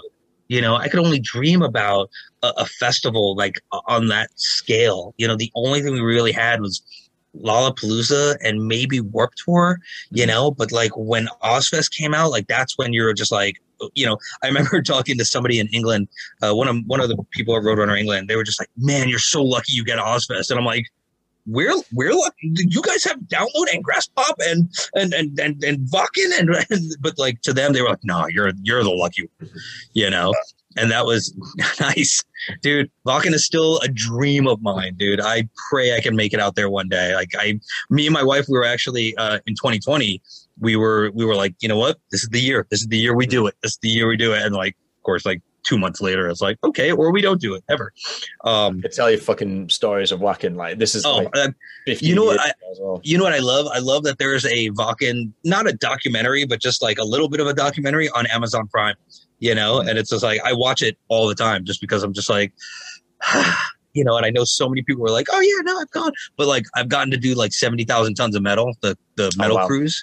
Yeah. And that was like, and it's funny because it's like when I do it, it's almost like I'm there with so many drunk Norwegians and drunk Canadians and drunk Swiss and drunk Swedes and drunk Italians and everyone's wearing just like their festival shirt. You know, so it's like, you know, the Germans are wearing their Wacken shirts and, you know, the Norwegians are wearing their festival shirts. And, you know, it's just, and you just look at it and everyone's just like, man, like you got to go to Ozfest 97. Like that's fucking crazy. And I'm like, dude, you got to see Maiden and Kiss on the same bill. Like, what are you talking about? You know, but it was like, that was the best part about it was just like, you know, just to be able to have people kind of weirdly be jealous of us having Ozfest. It was so bizarre back then. Yeah. You know? So let's move forward a little bit. Sure. As you migrate into the road crew stuff. So let's really contextualize this, right? So sure. Road crew as a function, I described it yesterday as you took the word of mouth function of metal and militarized it. That was the idea of a road crew. I look at it like I kind of cultized it, you know, really weird. Kind of turned it into a really weird road cult. Yeah. So what's the landscape of street teams at this point? Is it in vogue? Do all labels have them? Or is it still fairly innovative? How much is outsourced? Okay, so great question. So basically when Streetwise came about, it created this street marketing deluge, if you will. So you had Streetwise, you had a company called Bandbitch, you had Loudside, and you had, I know, right? That was my friend John Nelson's company. And I was just realizing, I was like, really, dude, Bandbitch? And when people like street team would be like, I'm on Bandbitch, I'm like, oh, that's the worst name ever. But anyway, but they were the premier kind of ones that were out there. And because of the fact that they were premier, it was all you saw at the time. Yeah. And that's why so many labels and managers and everything became so obsessed with it. So when I was doing when I was tour coordinator, I would put these street teamers on our guest list. And the street team was basically run by the retail department. But the retail department already had their own job. Like, so somebody would just be like, hey, I'm a street teamer. Can I get tickets? They're like, yeah, here's tickets. And I'd be like, and I remember being like, A, I could use those tickets for somebody else. B, who the fuck is this kid? And C, I'm at these shows because I'm the tour coordinator. I'm there before the shows and after show. I don't see any of these kids doing anything. Mm-hmm. And so that was kind of my thing was I was like, this. I feel like we're wasting our resources. We're making these resources. We're supposedly sending them out to people and nobody's doing anything. And then we're on top of it, we're rewarding kids with tickets and VIP. And I'm like, why are we doing this? And I was very much into, the whole street team philosophy and the whole mentality of it because I was always just on the ground. I was always the dude on the, I'm the guy in the pit. I'm the guy crowd surfing and stage diving. But then afterwards, I'm the dude who's got samplers in my cargo shorts pocket. And I'm outside like, hey, dude, here you go. And I would watch the way that these kids would street team and they would just be like, here. And I'm like, really? Like, people are coming out of a Slayer show and that's how you're responding to them? And I'd be like, hey, stupid, come here. Here, you look stupid. Come here. Get this. Like I would just say stuff like that and just kind of be, I mean, if you're an outsider looking in, it's probably obnoxious, but like, I was just like, like that's how you talk to people after a concert. After a Slayer show, people are deaf and they're stoned and they're drunk and they're full of adrenaline. Really? There's a 5-second window where everyone's bottled. That's exactly it. Yeah. And that's when you can get them. But it's like, but if you're going to be like, whatever, I'm like, okay, like you're not like, that's not how this is done. Mm-hmm. So I ended up writing a proposal to Case and Jonas and saying like, look, dude, this is where I come from. This is my vibe. This is the thing that I can do. Mm-hmm. And they were like, okay, great. And I was like, awesome. We're going to build this up. And they're like, you're going out on Ozfest. And I'm like, what? Like, because that was not what I was expecting. I thought I was building up this street team. And they fucking threw me out. I'd never even been on a moving tour bus. Wow. While you're doing the tour coordinator stuff as well. Well, I just transitioned out of it. Okay. We found a new tour coordinator and I transitioned out of it. But again, it's like, this is also like, I mean, I'll never forget. I had a laptop that was like this big. I mean, it was like crazy. And like, it was my first cell phone and I didn't know anything about minutes and all that. So every time I'd get I'd have Roadrunner be like, dude, your bill was like $4,000. I'm like, I don't know. You guys I'm calling people. Like, I don't know what to do. But back then it was like, you have this many minutes and you have this, it was so many different stipulations and regulations when it came to that. But then it was like, so yeah, they just thrust me out there. Mm-hmm. And so I was only able to get the very beginning of it started. And so what I did was like, hey, I'm going to be going around the country, meeting all the street teamers. Come and meet me here. I'm going to give you promo and you're going to hand it out during the show. And that was basically what we did. Mm-hmm. And the funny thing was that my friend who I said I had to tell her I wasn't going to do Ozfest with her. I ended up doing Ozfest with her because I ended up on the tour anyway. So like her booth was like my base of operations. And I also helped her sell stuff because I was, not for nothing, dude. It's like, well, you know what? You've seen Shovel once. You've seen him a fucking 1,000 times. You're just like, all right, cool. I'm just going to hang out here and help you sell shirts, but it was like, but that was kind of it. So I went and I met fucking hundreds of street teamers and we did meet and greets with Max and it was really great. And so I got to meet and talk to a lot of these kids to see really what they were about. Yeah. And then when I got back to Roadrunner in September of that year, I looked at our list of people and I'm like, we have 27,000 people on our street team. And the consensus there was like, well, Streetwise has 85,000 people on their street team. And I was like, let me ask you a question. How many people you think work at Streetwise? There's 8. You're going to tell me that 8 people can control 84,000 people out there? Mm-hmm. Really?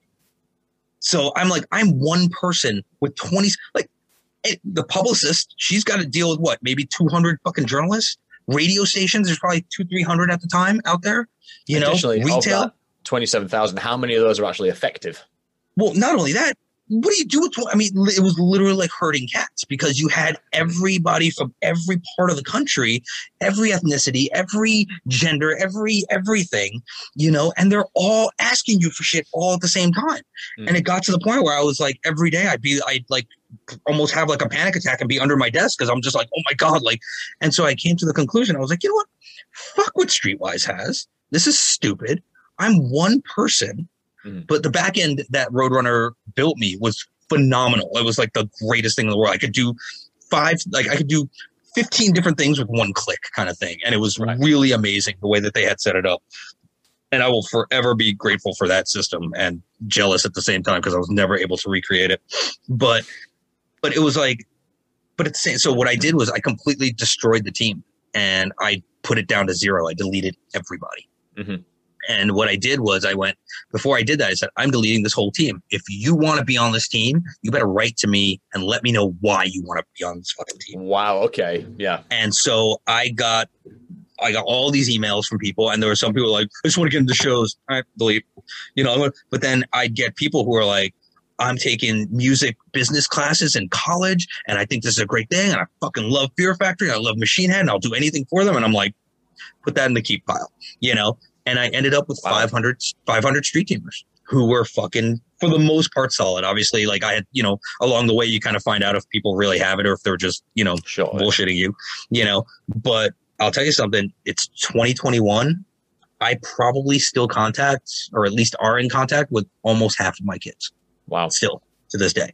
I've been there for the birth of their babies, for the birth of their children. I've been there for their weddings.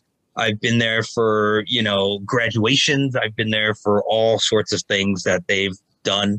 You know, awesome. Me and my wife, we took a cross country trip 2 Christmases ago, and just along the way, that's all we did was just, all right, cool. We're stopping in Dallas. We're going to see Chelsea. All right, we're stopping in Louisiana. We're going to see Rika. We're stopping here. We're going to see DJ. You know, like everywhere I go, I pretty much have people everywhere, and I love my kids.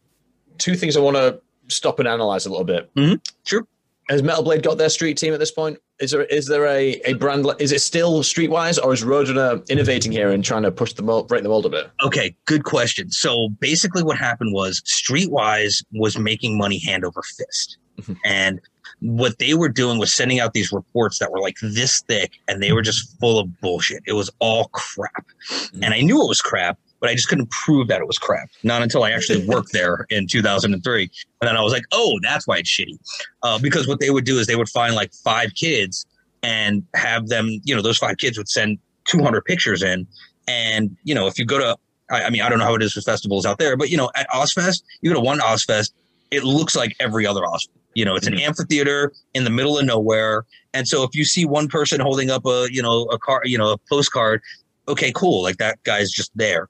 But what they would do is they would take that one kid's 200 pictures and be like, okay, these 20 are Dallas and these 20 are going to be Massachusetts and these 20 are going to be. So they basically were just kind of fluffing it all up, and it was all horseshit. And so they're just faking the proof that they were doing completely faking it. And that was their model. They'd say, all right, whatever label, give us presumably an account of a certain amount of subscription, let's say a year. We'll push this. We're going to send out 100,000 flyers on all this on this tour, and here's how we prove it. We sent pictures of our guys doing it, and it was just all horseshit. Right. It was all bullshit. And so, and for me, I was like, you know, I need to prove that we're doing what we're doing. And that's why I handpicked all those kids that we had, because they were ones who were like, I'm sending you pictures. I'm sending you this. I'm sending you that. Actually, sorry, just a real weird thing. My Albuquerque guy, who I haven't talked to since I was doing the street team, and he was awesome. He was just one of those dudes who kind of faded out and everything, literally like sent me a package of Breaking Bad stuff from Albuquerque. And he was like, dude, I miss you, bro. And thanks for everything. And I was like, oh, okay, like holy shit, like 20 years later, like I'm getting a package of Breaking Bad swag and, you know, a thank you card. And I'm like, holy fucking shit, you know, but that was kind of it. So my whole thing was, they're not teaching their kids what to do. They're sending them stuff and they're assuming that they know what to do. Mm-hmm. And if you're a kid in the Midwest, what the fuck do you know about a guest list? What do you know about marketing? What the hell do you get a stack of stickers in your hand? You're like, all right, cool. Give a couple out to people at school. Like, that's okay. You know, so my whole thing was, we don't have a huge budget. So everything we have has to get in the hands of people who matter. Yeah. You know, don't give it to Grandpa Joe. Don't give it to the homeless guy. Don't give it to, you know, like you find those people. And I would tell them, like, if there's more than 5 people street teaming at an event, leave or go someplace else. If you're in New York and there, you know, Slipknot's playing at some huge place and you realize there's just too many street teamers out there, it's just a huge glut. You guys go to Penn Station. You guys go to Port Authority. You guys go to Grand Central. And while these people are waiting, that's when you give it to them. You know, so it was about teaching them strategy. It was about teaching them marketing. The funniest part is that, you know, my nickname became the Brown Satan because I just wore Satan shirts all the time. And then I ended up getting it tattooed on my arm too.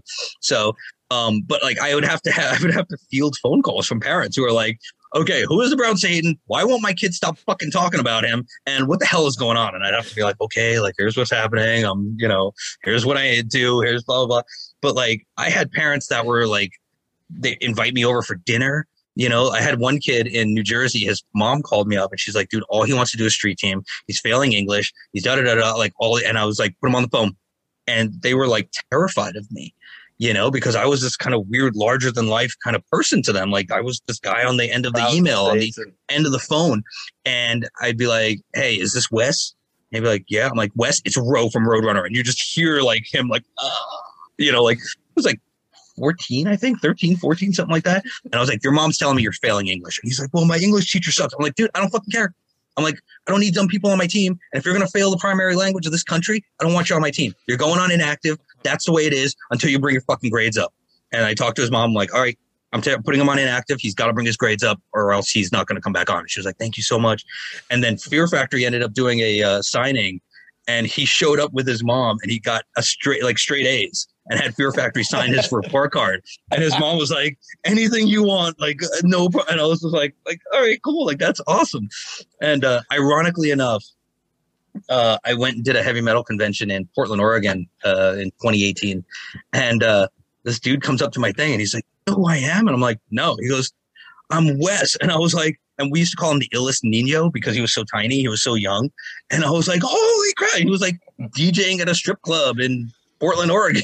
I was like, oh my God, like gave him like the biggest hug though. But I was just like, this is like insane. But that was what I loved about my street team was that they were all, I used to call them all my kids, but really what they were was all my little brothers and sisters, you know? And I knew that, you know, if you're in Arkansas, and like I have a buddy he was one of my teamers and he's bald head, black dreads coming out of a top knot. You know what? In Arkansas, 2021 or 2000, still doesn't really go over very well out there, you know, but you know, his, you know, families and school people and all, you know, bullies and jocks, you know, and they're all telling you that you're not going to be anything and fuck you, you're a fucking loser and da da da. And I was the guy who was like, not here, like, come on in, you know, and, you know, so I accepted all of those people and they were all just littler versions of me in some way, shape or form. You know, I mean, I'm a fucking Indian metalhead from New Jersey. Like, I'm an Indian metalhead from New Jersey who likes Kiss and Star Wars. Really? Like, I might as well have been gay and, you know, transsexual at the same time. Like, how much more of a niche could I have thrown myself into? But that's what I realized is that, you know, you got kids in Florida, you got kids in Texas, you got kids in Maine and you know, Oregon and all these kinds of things. And they all have issues. And I became this big brother to them. They were like contacting me like, dude, what do I do about my parents? Yeah, you know, I'm failing this class. And so it's like, I just became this weird metal guidance counselor for all of them. And, you know, I like I said, it's like, I love them and I love them. Like they're like my extended family to this day, you know? And I mean, I left in 2003 and, you know, I just, you know, I'm seeing when I go to the East Coast and next week, I'm seeing like 9 of them. When I go out there, you know, so it's like I still help them out. I still support them. Some of them work at companies that have hired War Machine to make their stuff. One of my girls she was my Nebraska girl. Now she lives in Dallas. The company she works for orders so much stuff for me that there's been 2 years where they literally kept War Machine afloat. And you know, like wow.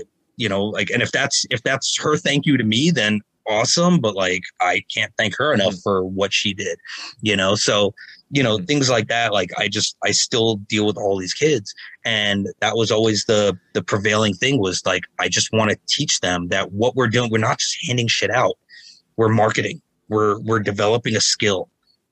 We're trying to marketing. My PR and marketing teacher used to tell me PR and marketing is about convincing people that chicken shit is chicken salad.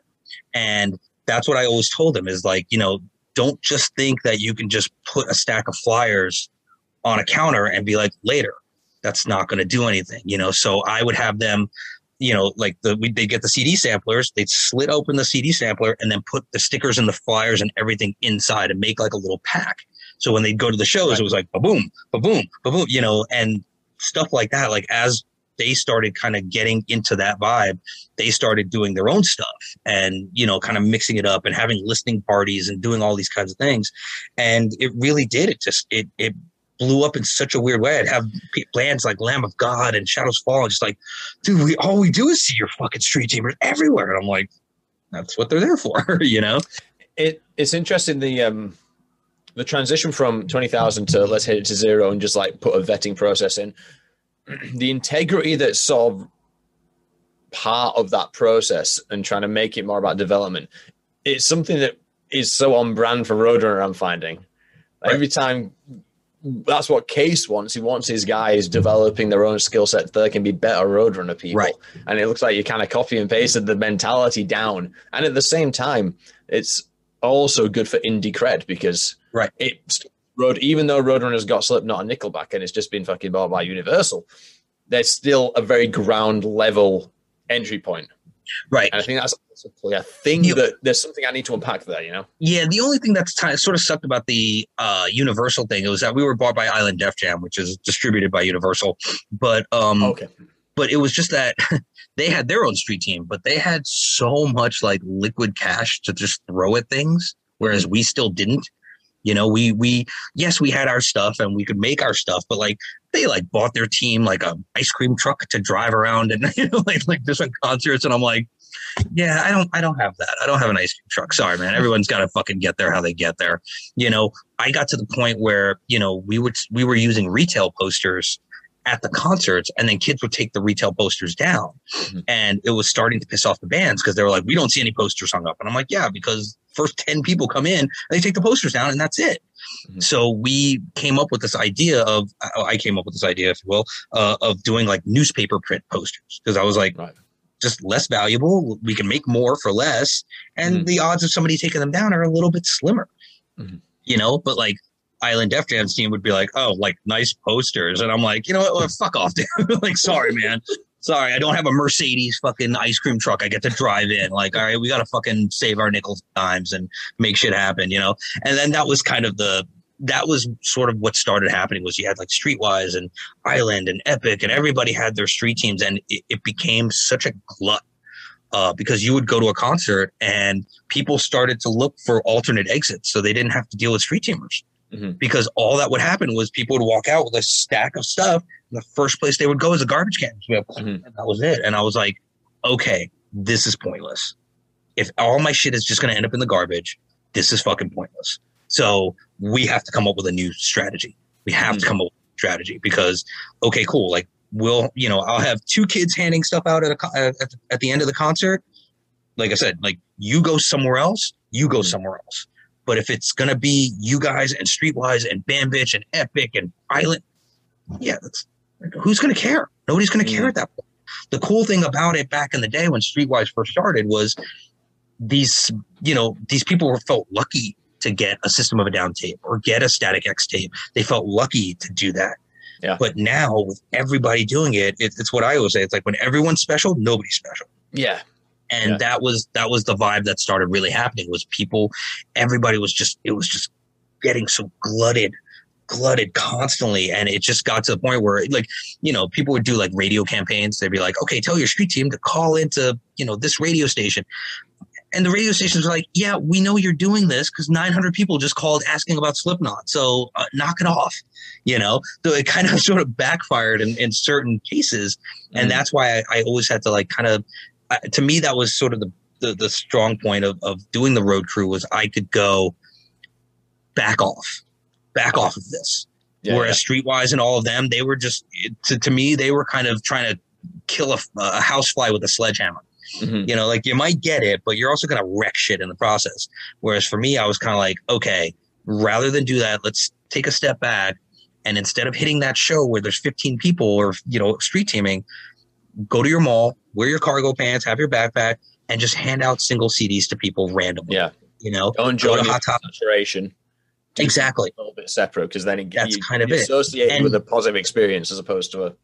Exactly. And that was exactly it. So this way, especially, you know, if you have some teenager, and especially back then in 2000, 2001, you know, what did they have? They had CD Walkmans, you know, or cassette Walkmans. Sure. Or, you know, and so it became this thing of like, okay, like I just happened to be at the mall and suddenly this dude handed me a Roadrunner CD that's got 16 songs on it. And holy shit, these bands are awesome. You know, that's a much better experience than like, oh God, more street team. You know, I got to get to the car and I got all this shit. Yeah. Right. You know, and the amount of people that would just, like I said, I'll never forget walking out of a show at the Palace. I think it was Snot and Soulfly. And it's just like, literally, they were just kind of like, okay. And the first thing I saw was them just go right to a trash can. And I was like, yeah, this is, we got to figure this out, you know, because again, every one of those CD samplers or cassette samplers that didn't make its way into the right hands is a wasted opportunity. You know, and I would tell my kids that too. Like, and if you have extra shit in your, that's how I used to call my teamers too. Was like, hey, who's got extra shit? Dude, I got tons of shit. Great, you're off the team. You know, like, because if you're gonna bitch and moan about Spineshank not coming to your town, and you have a fucking closet full of Spineshank tapes, yeah, there's a reason they're not coming to your town, you moron. You know, so that was my way of finding out like who's hoarding stuff, who wasn't. Yeah. You know, because if and it was always my top kids were just like, no, dude, like I need more because I'm doing a pizza party and I'm doing this and then I'm going here and then I'm doing, you know, and those were the people I always knew like, all right, cool. Like those are the people I can count on. So they became like my road crew alpha, as I used to call them, because they were the ones who, you know, when somebody was like, hey, I'm on the street, I'm on the internet street team, the E team. Can I be on the street team? I'd be like, well, you're in Columbus, Ohio. You've got to hook up with Christina Barnhill, and she's got to take you under her wing, and then she's got to be the one to tell me when you're ready. You know, so it became this thing of like, you don't just fill out a form and then suddenly you're on the team. That's not how this shit works. Like you're on my team, then you got to be, you know, kind of promoted and what's the word I'm looking for? Like recommended. You know, you got to be recommended and referred by somebody who's on my alpha team. You know, and they believe in you, then I believe in you. They're my eyes and ears. That's what it needs. That's what it takes. You alluded to before was the back end. So what infrastructure is there that's supporting you? Because this is another interesting thing about Roadrunner is like Case is almost adamant that there has to be technological resilience backing all this stuff up. They're like one of the first label that had a computer in their office in the Amsterdam one in the mid-'80s and there's shit like that all the time. Right. So I'm interested in, because I've never heard what they had in that office. To be honest with you, so they developed it while I was on Ozfest. And so when I kind of got back from Ozfest was when I was like kind of beta testing it, you know, and it just allowed me again to do so much all at once. So it's like an intranet or something like that. Yeah, it was an intranet. That's exactly right. What it was. Okay. Yeah. So what it allowed me to do is I could look at, I'm just going to give you a weird example, but like I could look at, okay, I need to see who's going through Ohio. Okay, cool. These 8 bands are going through Ohio in the next 5 weeks. Okay. So I could click on each one of those Ohio dates and it would automatically email everybody in that region. And then I would send one letter and say, hey, here are the tour dates coming up. Whoever wants in, email me at tickets@Roadrunner, and, you know, first come, first serve. And, you know, but then they would have to write their reports on the Roadrunner site too. So that came up too. And then, like I said, it was brilliant because they were like, if let's just say I assigned them 5 concert reports for the concerts I hooked them up for, and they only did 2 reports, it would show me what the percentage of undone reports is versus what they were supposed to do. And so I could literally go, sorry, dude, you're not going in. You haven't finished 5 reports and I hooked you up a bunch of times. Like, so what the fuck? And that helped me really figure out who was good, who was not, who could write reports, because that back then too, it's like, no different than it is today with like millennials and their own kind of weird sort of language. Back then everything was instant messenger language. Mm-hmm. So you had certain kids where it's like their reports were like LOL, LMAO, and da-da-da, and I was just like, I can't send this to a manager. Like, they're going to think my kids are retarded, So I was like, what I started doing also was kind of finding out like which kids were good at it and which ones weren't. Right. And then the ones that weren't, I'd go, okay, you're obviously into this. You just suck at doing reports. So what I would do is I'd go, okay, here's a stack of stickers. Your job is to fucking put these stickers all over New York. Mm-hmm. I want pictures of every goddamn sticker. If I give you 200 stickers and I don't get 200 photos, you're not getting anything else. Mm-hmm. So they just became like my sticker team kind of thing, So I would have to send people on very specific sort of missions that were tailored to their strengths. Sure. As opposed to punishing them for their weaknesses, and because again, like, some of these kids are inner city kids, they're, they have abusive parents or whatever. So it's like, their life is now on, starting to be on the internet all the time. Yeah. And they're talking to all these other kids in different chat rooms and all these kinds of stuff, and so they might be great on the internet, but then when you meet them, they're like, hey. And I'm like, dude, like, you wouldn't shut up on Instant Messenger the other day, and I meet you now and you're like, I'm like, what the fuck? Where did that come from? So, I had to really kind of see who was good at what who was good at what. And then, like I said, just sort of tailor it towards what they could do and what they could provide to me. And then I could go, okay, cool. Like, I will reward you this way. It's interesting, just like the attention to detail. Whereas, as we were saying before, the other labels, it appeared to be just throw some fucking money at it, just get in everyone's face. That was really what it was. Like I said, it was the using a sledgehammer to kill a fly. Yeah. You're just trying to just get this thing, but you're just, you might get it, but you're going to just waste so much time and energy and everything just trying to do this one thing.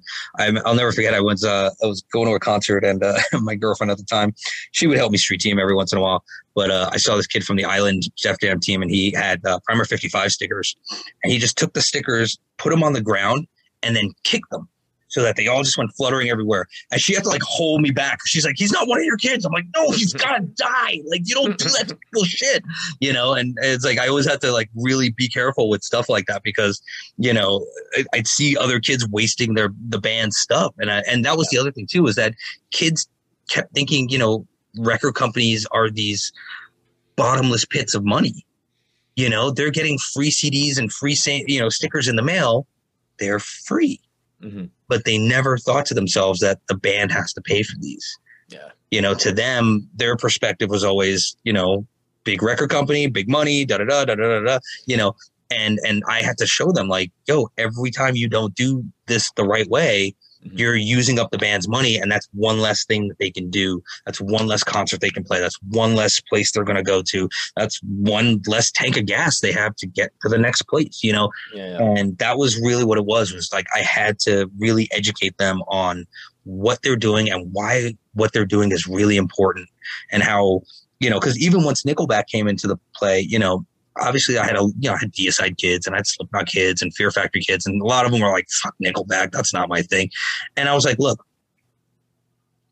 the street team is about, focusing on the bands that you like. You want to be on the Machine Head team, then I send you Machine Head stuff, you hand that out. But I said, but the thing about marketing is that when it comes to marketing, it's not our job to like it or not like it. It's our job to make people excited about it. Mm-hmm. So maybe you don't like Nickelback. I get it. Don't get me wrong. Not my favorite thing in the world. Okay. But my job is still to promote it and make it happen. And so a lot of my kids, so I was like, so I'd have to ask a lot of my kids like, hey, can you do me a favor and just work this Nickelback show? And they'd be like, okay, fine. But then they would meet the band, and then the band would treat them really well. Mm-hmm. And then next thing you know, they're like, dude, I totally want to work that next Nickelback show. So it was the idea of like, giving them the option, but also being like, hey, and if you don't like it, just like the whole Rise of Skywalker thing, if you don't like it, that's not a problem. Yeah. But if you can work it and get other people excited about it, it's not going to reflect on you like suddenly you're some a poser, kind of thing, where you're like doing something you shouldn't really be doing. It's like, no, you're doing marketing. And that's what marketing is about, is getting people excited about what you're working on. Are Case and Jonas getting involved? Are you reporting it to them? Are they giving a shit about the progress of the street team? Yes and no. I'll never forget when Jonas was like, your street teamers didn't even hand me anything. I'm like, yeah, you're not. I told them specifically not to hand stuff to you because you don't look like a metalhead. You look like somebody's dad. You look like somebody's grandfather. Like you're exactly who I tell them not to hand shit to, because you look like the guy that this is going to end up in the garbage. And I remember him be like, oh yeah, like I kind of guess so, and I was like, yeah, but what ended up happening, I think from my perspective, of course, is that there was a level of apathy that was starting to really set in, and it became this kind of like out of sight, out of mind kind of thing, or same thing. Like I wasn't really dealing with professionals. I was dealing with children, and because of that, it reflected on like kind of the way that they looked at me. Like, oh, like we hired a child to work with children kind of thing.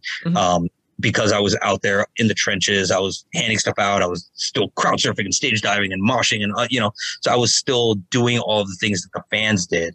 And so I think it got to a point where, the street team just became this sort of thing that was out there. It was really weird though, because I had a strange kind of carte blanche though that I wish I'd understood back then. Like, oh, I can almost do anything because nobody's looking at me, But when they started sort of taking money away from my projects and my bands and being like, no, we got to feed the Nickelback machine. That's when I started kind of being like, look, dude, like, like we put out Hell Alive by Machine Head, and I was like, all right, what do I get? And they're like, nothing. Like, we don't really have money to do anything with this. And I'm like, okay, like I have street teamers and Machine Head's going out on tour. Like we need something. And I remember they were like, okay, you have like $500 here. And I'm like, okay, like there's 300 million people in America. You're giving me $500 for a nationwide street team. So I was like, what am I going to do? So I called a buddy of mine at Dunlop Guitar Picks. And I was like, dude, how much are guitar picks? And so I told him my situation. And he goes, look, for every bag of guitar picks you buy, we'll buy 2 bags. And so for $500, I got like 15,000 fucking guitar picks, and my kids were ecstatic because people love guitar picks. And, sometimes the bands the Murder Dolls would use the guitar picks on stage, it was, but I think it sort of, again, just my perspective, but I think it like pissed people at Roadrunner off. They were just kind of like, well, we didn't want him to do that, like it was almost like it in a weird way. I feel like this, and again, this is just a general after the war thing, but it's like, I wonder if it was the type of thing where they were kind of like, well, we don't want to show a band like Machine Head that we really care that much about this record. And if they have kids that are doing it and kids that are excited about working the record, they're going to come back and be like, okay, so these people are all excited about working the record. How come we're not going to radio? How come we don't have more retail stuff? Sure. So I wonder if, again, that's a conjecture. Hindsight 20 years ago. Yeah. Yeah. And conjecture, because I don't know what they were thinking, but it was definitely the vibe I got was that it was kind of like, oh, like he figured out something, like he found a loophole kind of thing. But again, it's like, that's why I ended up leaving, because I felt like I was just kind of getting pushed more and more into the shadow and more into the corner and more into the corner. And it got to the point where I was just kind of like, like I remember we were in a marketing meeting. They're like, oh, so what are you guys doing in LA? Just going to the beach? And I'm like, dude, I come to work at 9:30 a.m. and I leave at 2 a.m. Like my relationship is suffering. I'm going to concerts every single night because we were right on the Sunset Strip. So I could go to any show. I'm like, I don't get home until like 1 or 2 a.m. And then I come to work the next day. And it was just kind of like that idea of, like, that's what you think we're doing, and that became more of my reasoning for like leaving. And to this day, do you end up working in the LA office then? Yes. Yeah. So basically I had been petitioning for a long time to get moved to the LA office. And finally, after, I think it was in 2001, they were like, okay, we're going to let you go. And I was like, all right, great. So I went out there, I found an apartment and all this stuff. And then I flew back and it was September 9th, 2001. Uh-oh. Guess what happened 2 days later? Nickelback Silver Side Up came out. Yeah, and so did God Hits Us All by Slayer.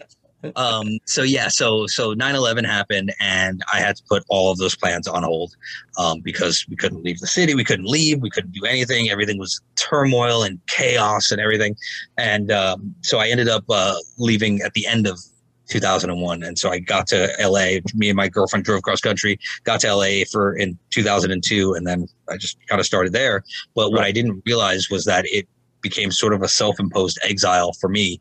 I felt like, because like when I was in New York, my street teamers would show up, they would make signs in our lobby, they were just always present. So there was this always ever present, it was almost kind of like it was always in motion. Everything was always in motion. There's always kids coming, me giving them CD samplers, go out there, go do your thing, et cetera, et cetera.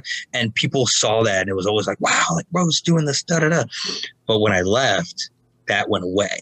Mm-hmm. And I didn't realize that at the time, that it was kind of, the lack of me being there became this like, oh, is Ro even really doing his job kind of thing? At least that was, like I said, that was a vibe I got, and then it also became like, oh, you're in LA, like, so you're just fucking being lazy. And I'm like, not really, and so that's, like I said, that's where I started getting disenfranchised and everything like that, but it's not like I didn't blame Nickelback ever for that. Those guys are super good dudes.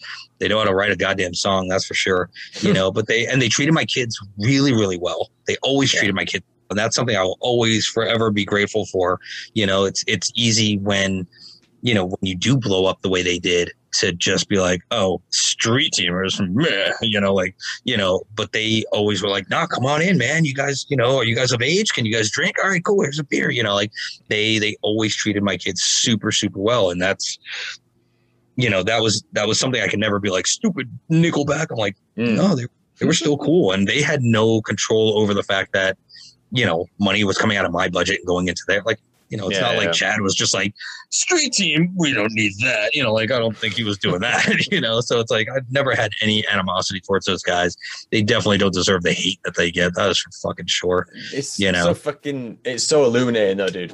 I knew there was something about the street team, man. I knew there's something there which is like really resonant with the way that the blood ran through that fucking company. And it's like, you've really sort of emphasize some of those bits. Do you have any regrets then of your time at Roadrunner?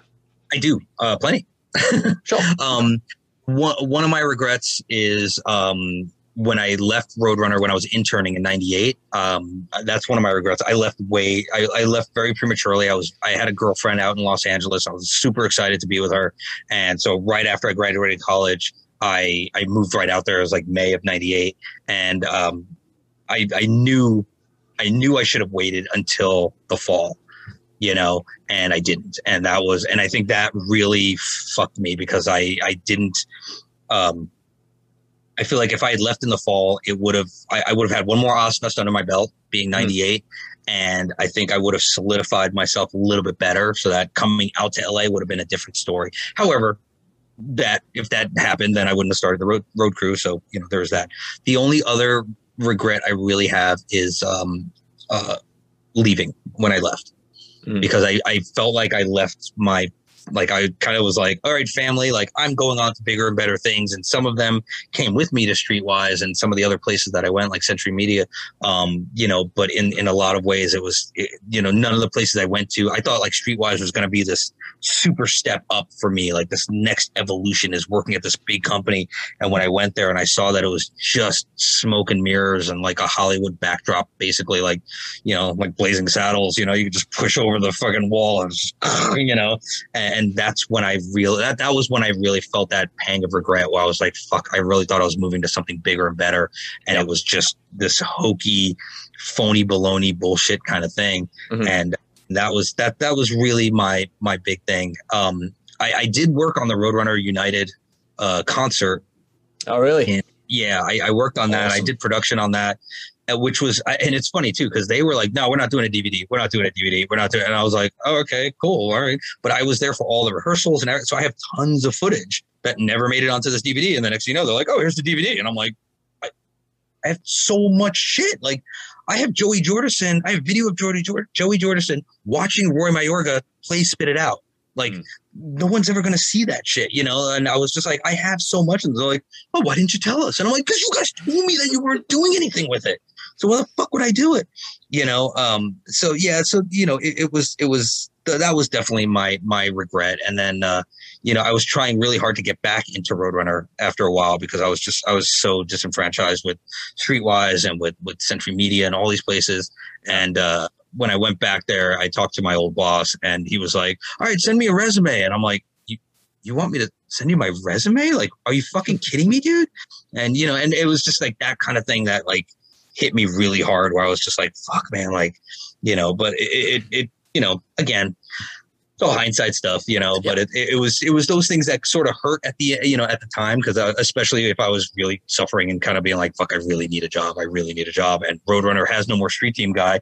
I'm right here. I know what I'm doing. I know this. And, when they're like, well, send us your resume. I was like, wow, that's a fucking slap in the face. Yeah. So, and I'm sure if I brought that up to my old boss, he would have been like, I didn't say that. And I'm like, we were walking down 14th Street, motherfuckers. Like, I know where we were when you said that. And I stopped in my tracks and I was like, are you fucking joking?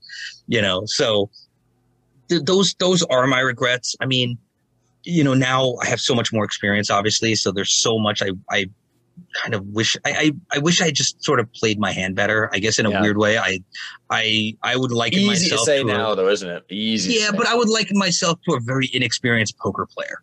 Yeah, that's really the way it is. Where it's almost like I showed my hand too quickly at times. I didn't hold back when I should have held back. And also I was filled with so much. My AOL screen name was Angry Brown Satan, so it's like I was just constantly, I always felt like we were such underdogs at this company and my kids were such underdogs in their lives that to be sort of treated the way I felt like I was being treated just felt so like I just wanted to punch something, and so it's like I constantly let my anger and bitterness kind of get the better of me in a lot of ways. But I mean, like, but then there were certain things that like are I don't want to say timeless because that's a fucking arrogant way to put it. But for my life are timeless. Like that Roadrunner Wrath of Ro CD. I don't know if you saw that. No. If you have your internet open, look up Wrath of Ro CD right now. Okay. Let's fucking do it. Actually, I got to write a post about it because that CD is now 20 years old.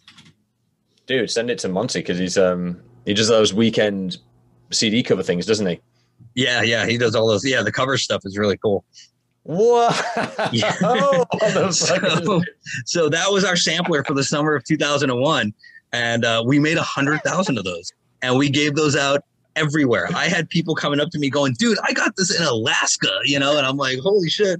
I mean, walking down the street, I've had so many people at places like Ozfest and Knotfest just like, I have a CD with you on it. You're like, fucking God dang it. They are leaning into the Indian heritage big time. Well, that was me. That was me. I did that. Well, okay, so I have two stories with this. So the number one thing is that I am Indian and my parents are super old school, very religious. Mm-hmm. So it was a little bit of a jab to them, My assistant at the time this is like literally the beginning of the green screen. We had green construction paper behind me. That's literally what we had. Okay.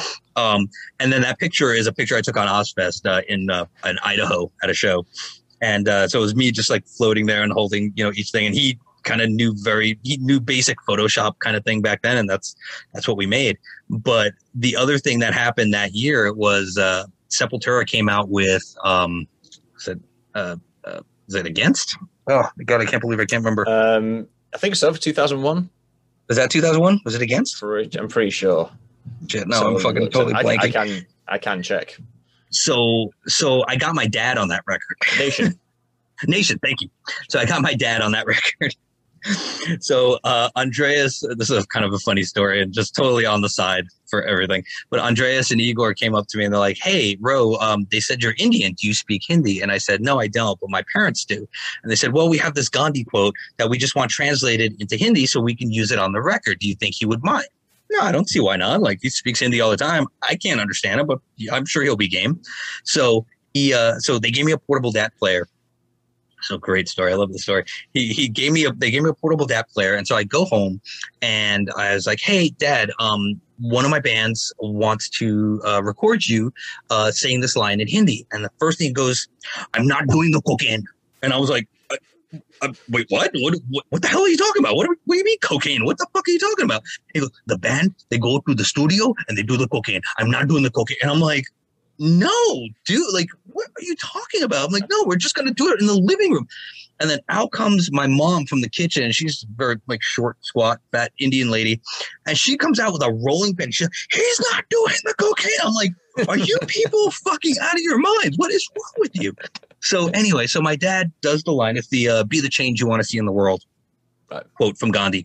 And so he translates it, does it in the DAT recorder like 7 or 8 times. And that was that. And so I give it to Roadrunner, and that's it. And now when somebody appears on a record, so let's just say a friend appears on a friend's record, and they're like, I don't need to get paid. They still have to sign off a waiver, like a release form. And it basically says that they're going to get paid $1 for their contribution. And it's just a formality. It's a throwaway thing. Nobody really cares. It makes it a transaction, not a favor. And then I've got to have one. Exactly.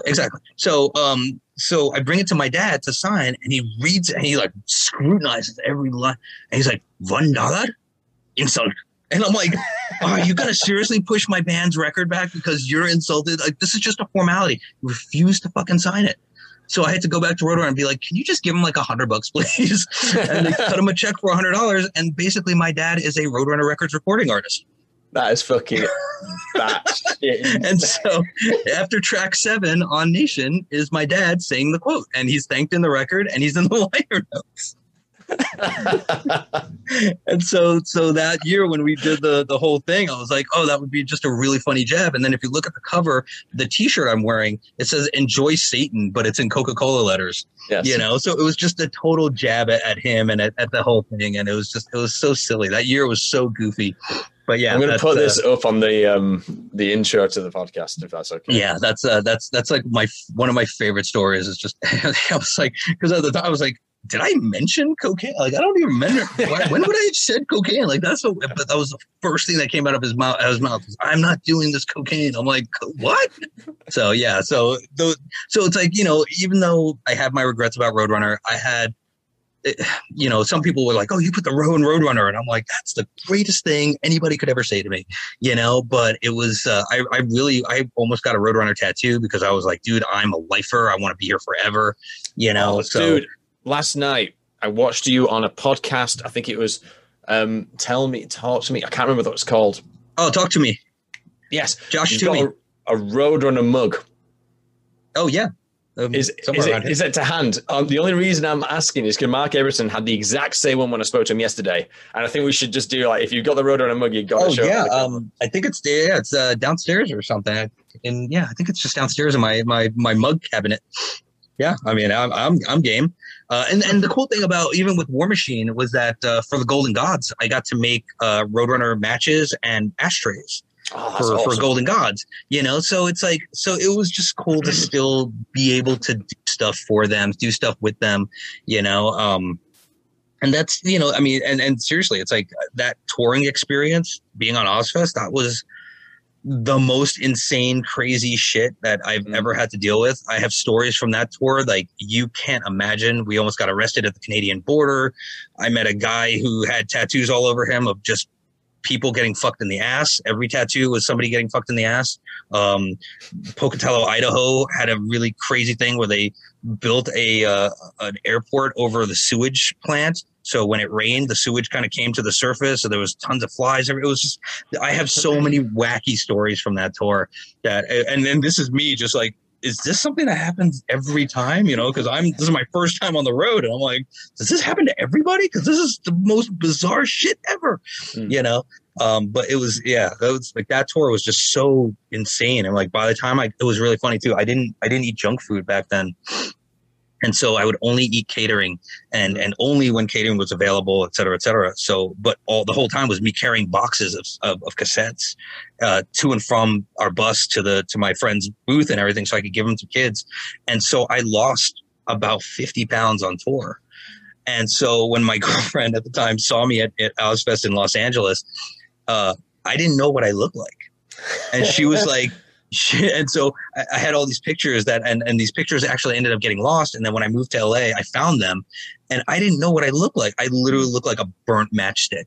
I was just thin and brown with like my head shaved, except for like when it grew in a little bit. And I was dark and scrawny. It was just, I was like, I look like a burnt matchstick, but it was such a crazy, it was funny too. After I got back, I went and saw a band called Linkin Park at the Roxy in LA, and people were like, this is going to be the biggest thing in the world. And I was like, I've been on tour with this all summer. Like, what's the big deal? And then they fucking blew up out of nowhere. I was like, oh, all right, guess so.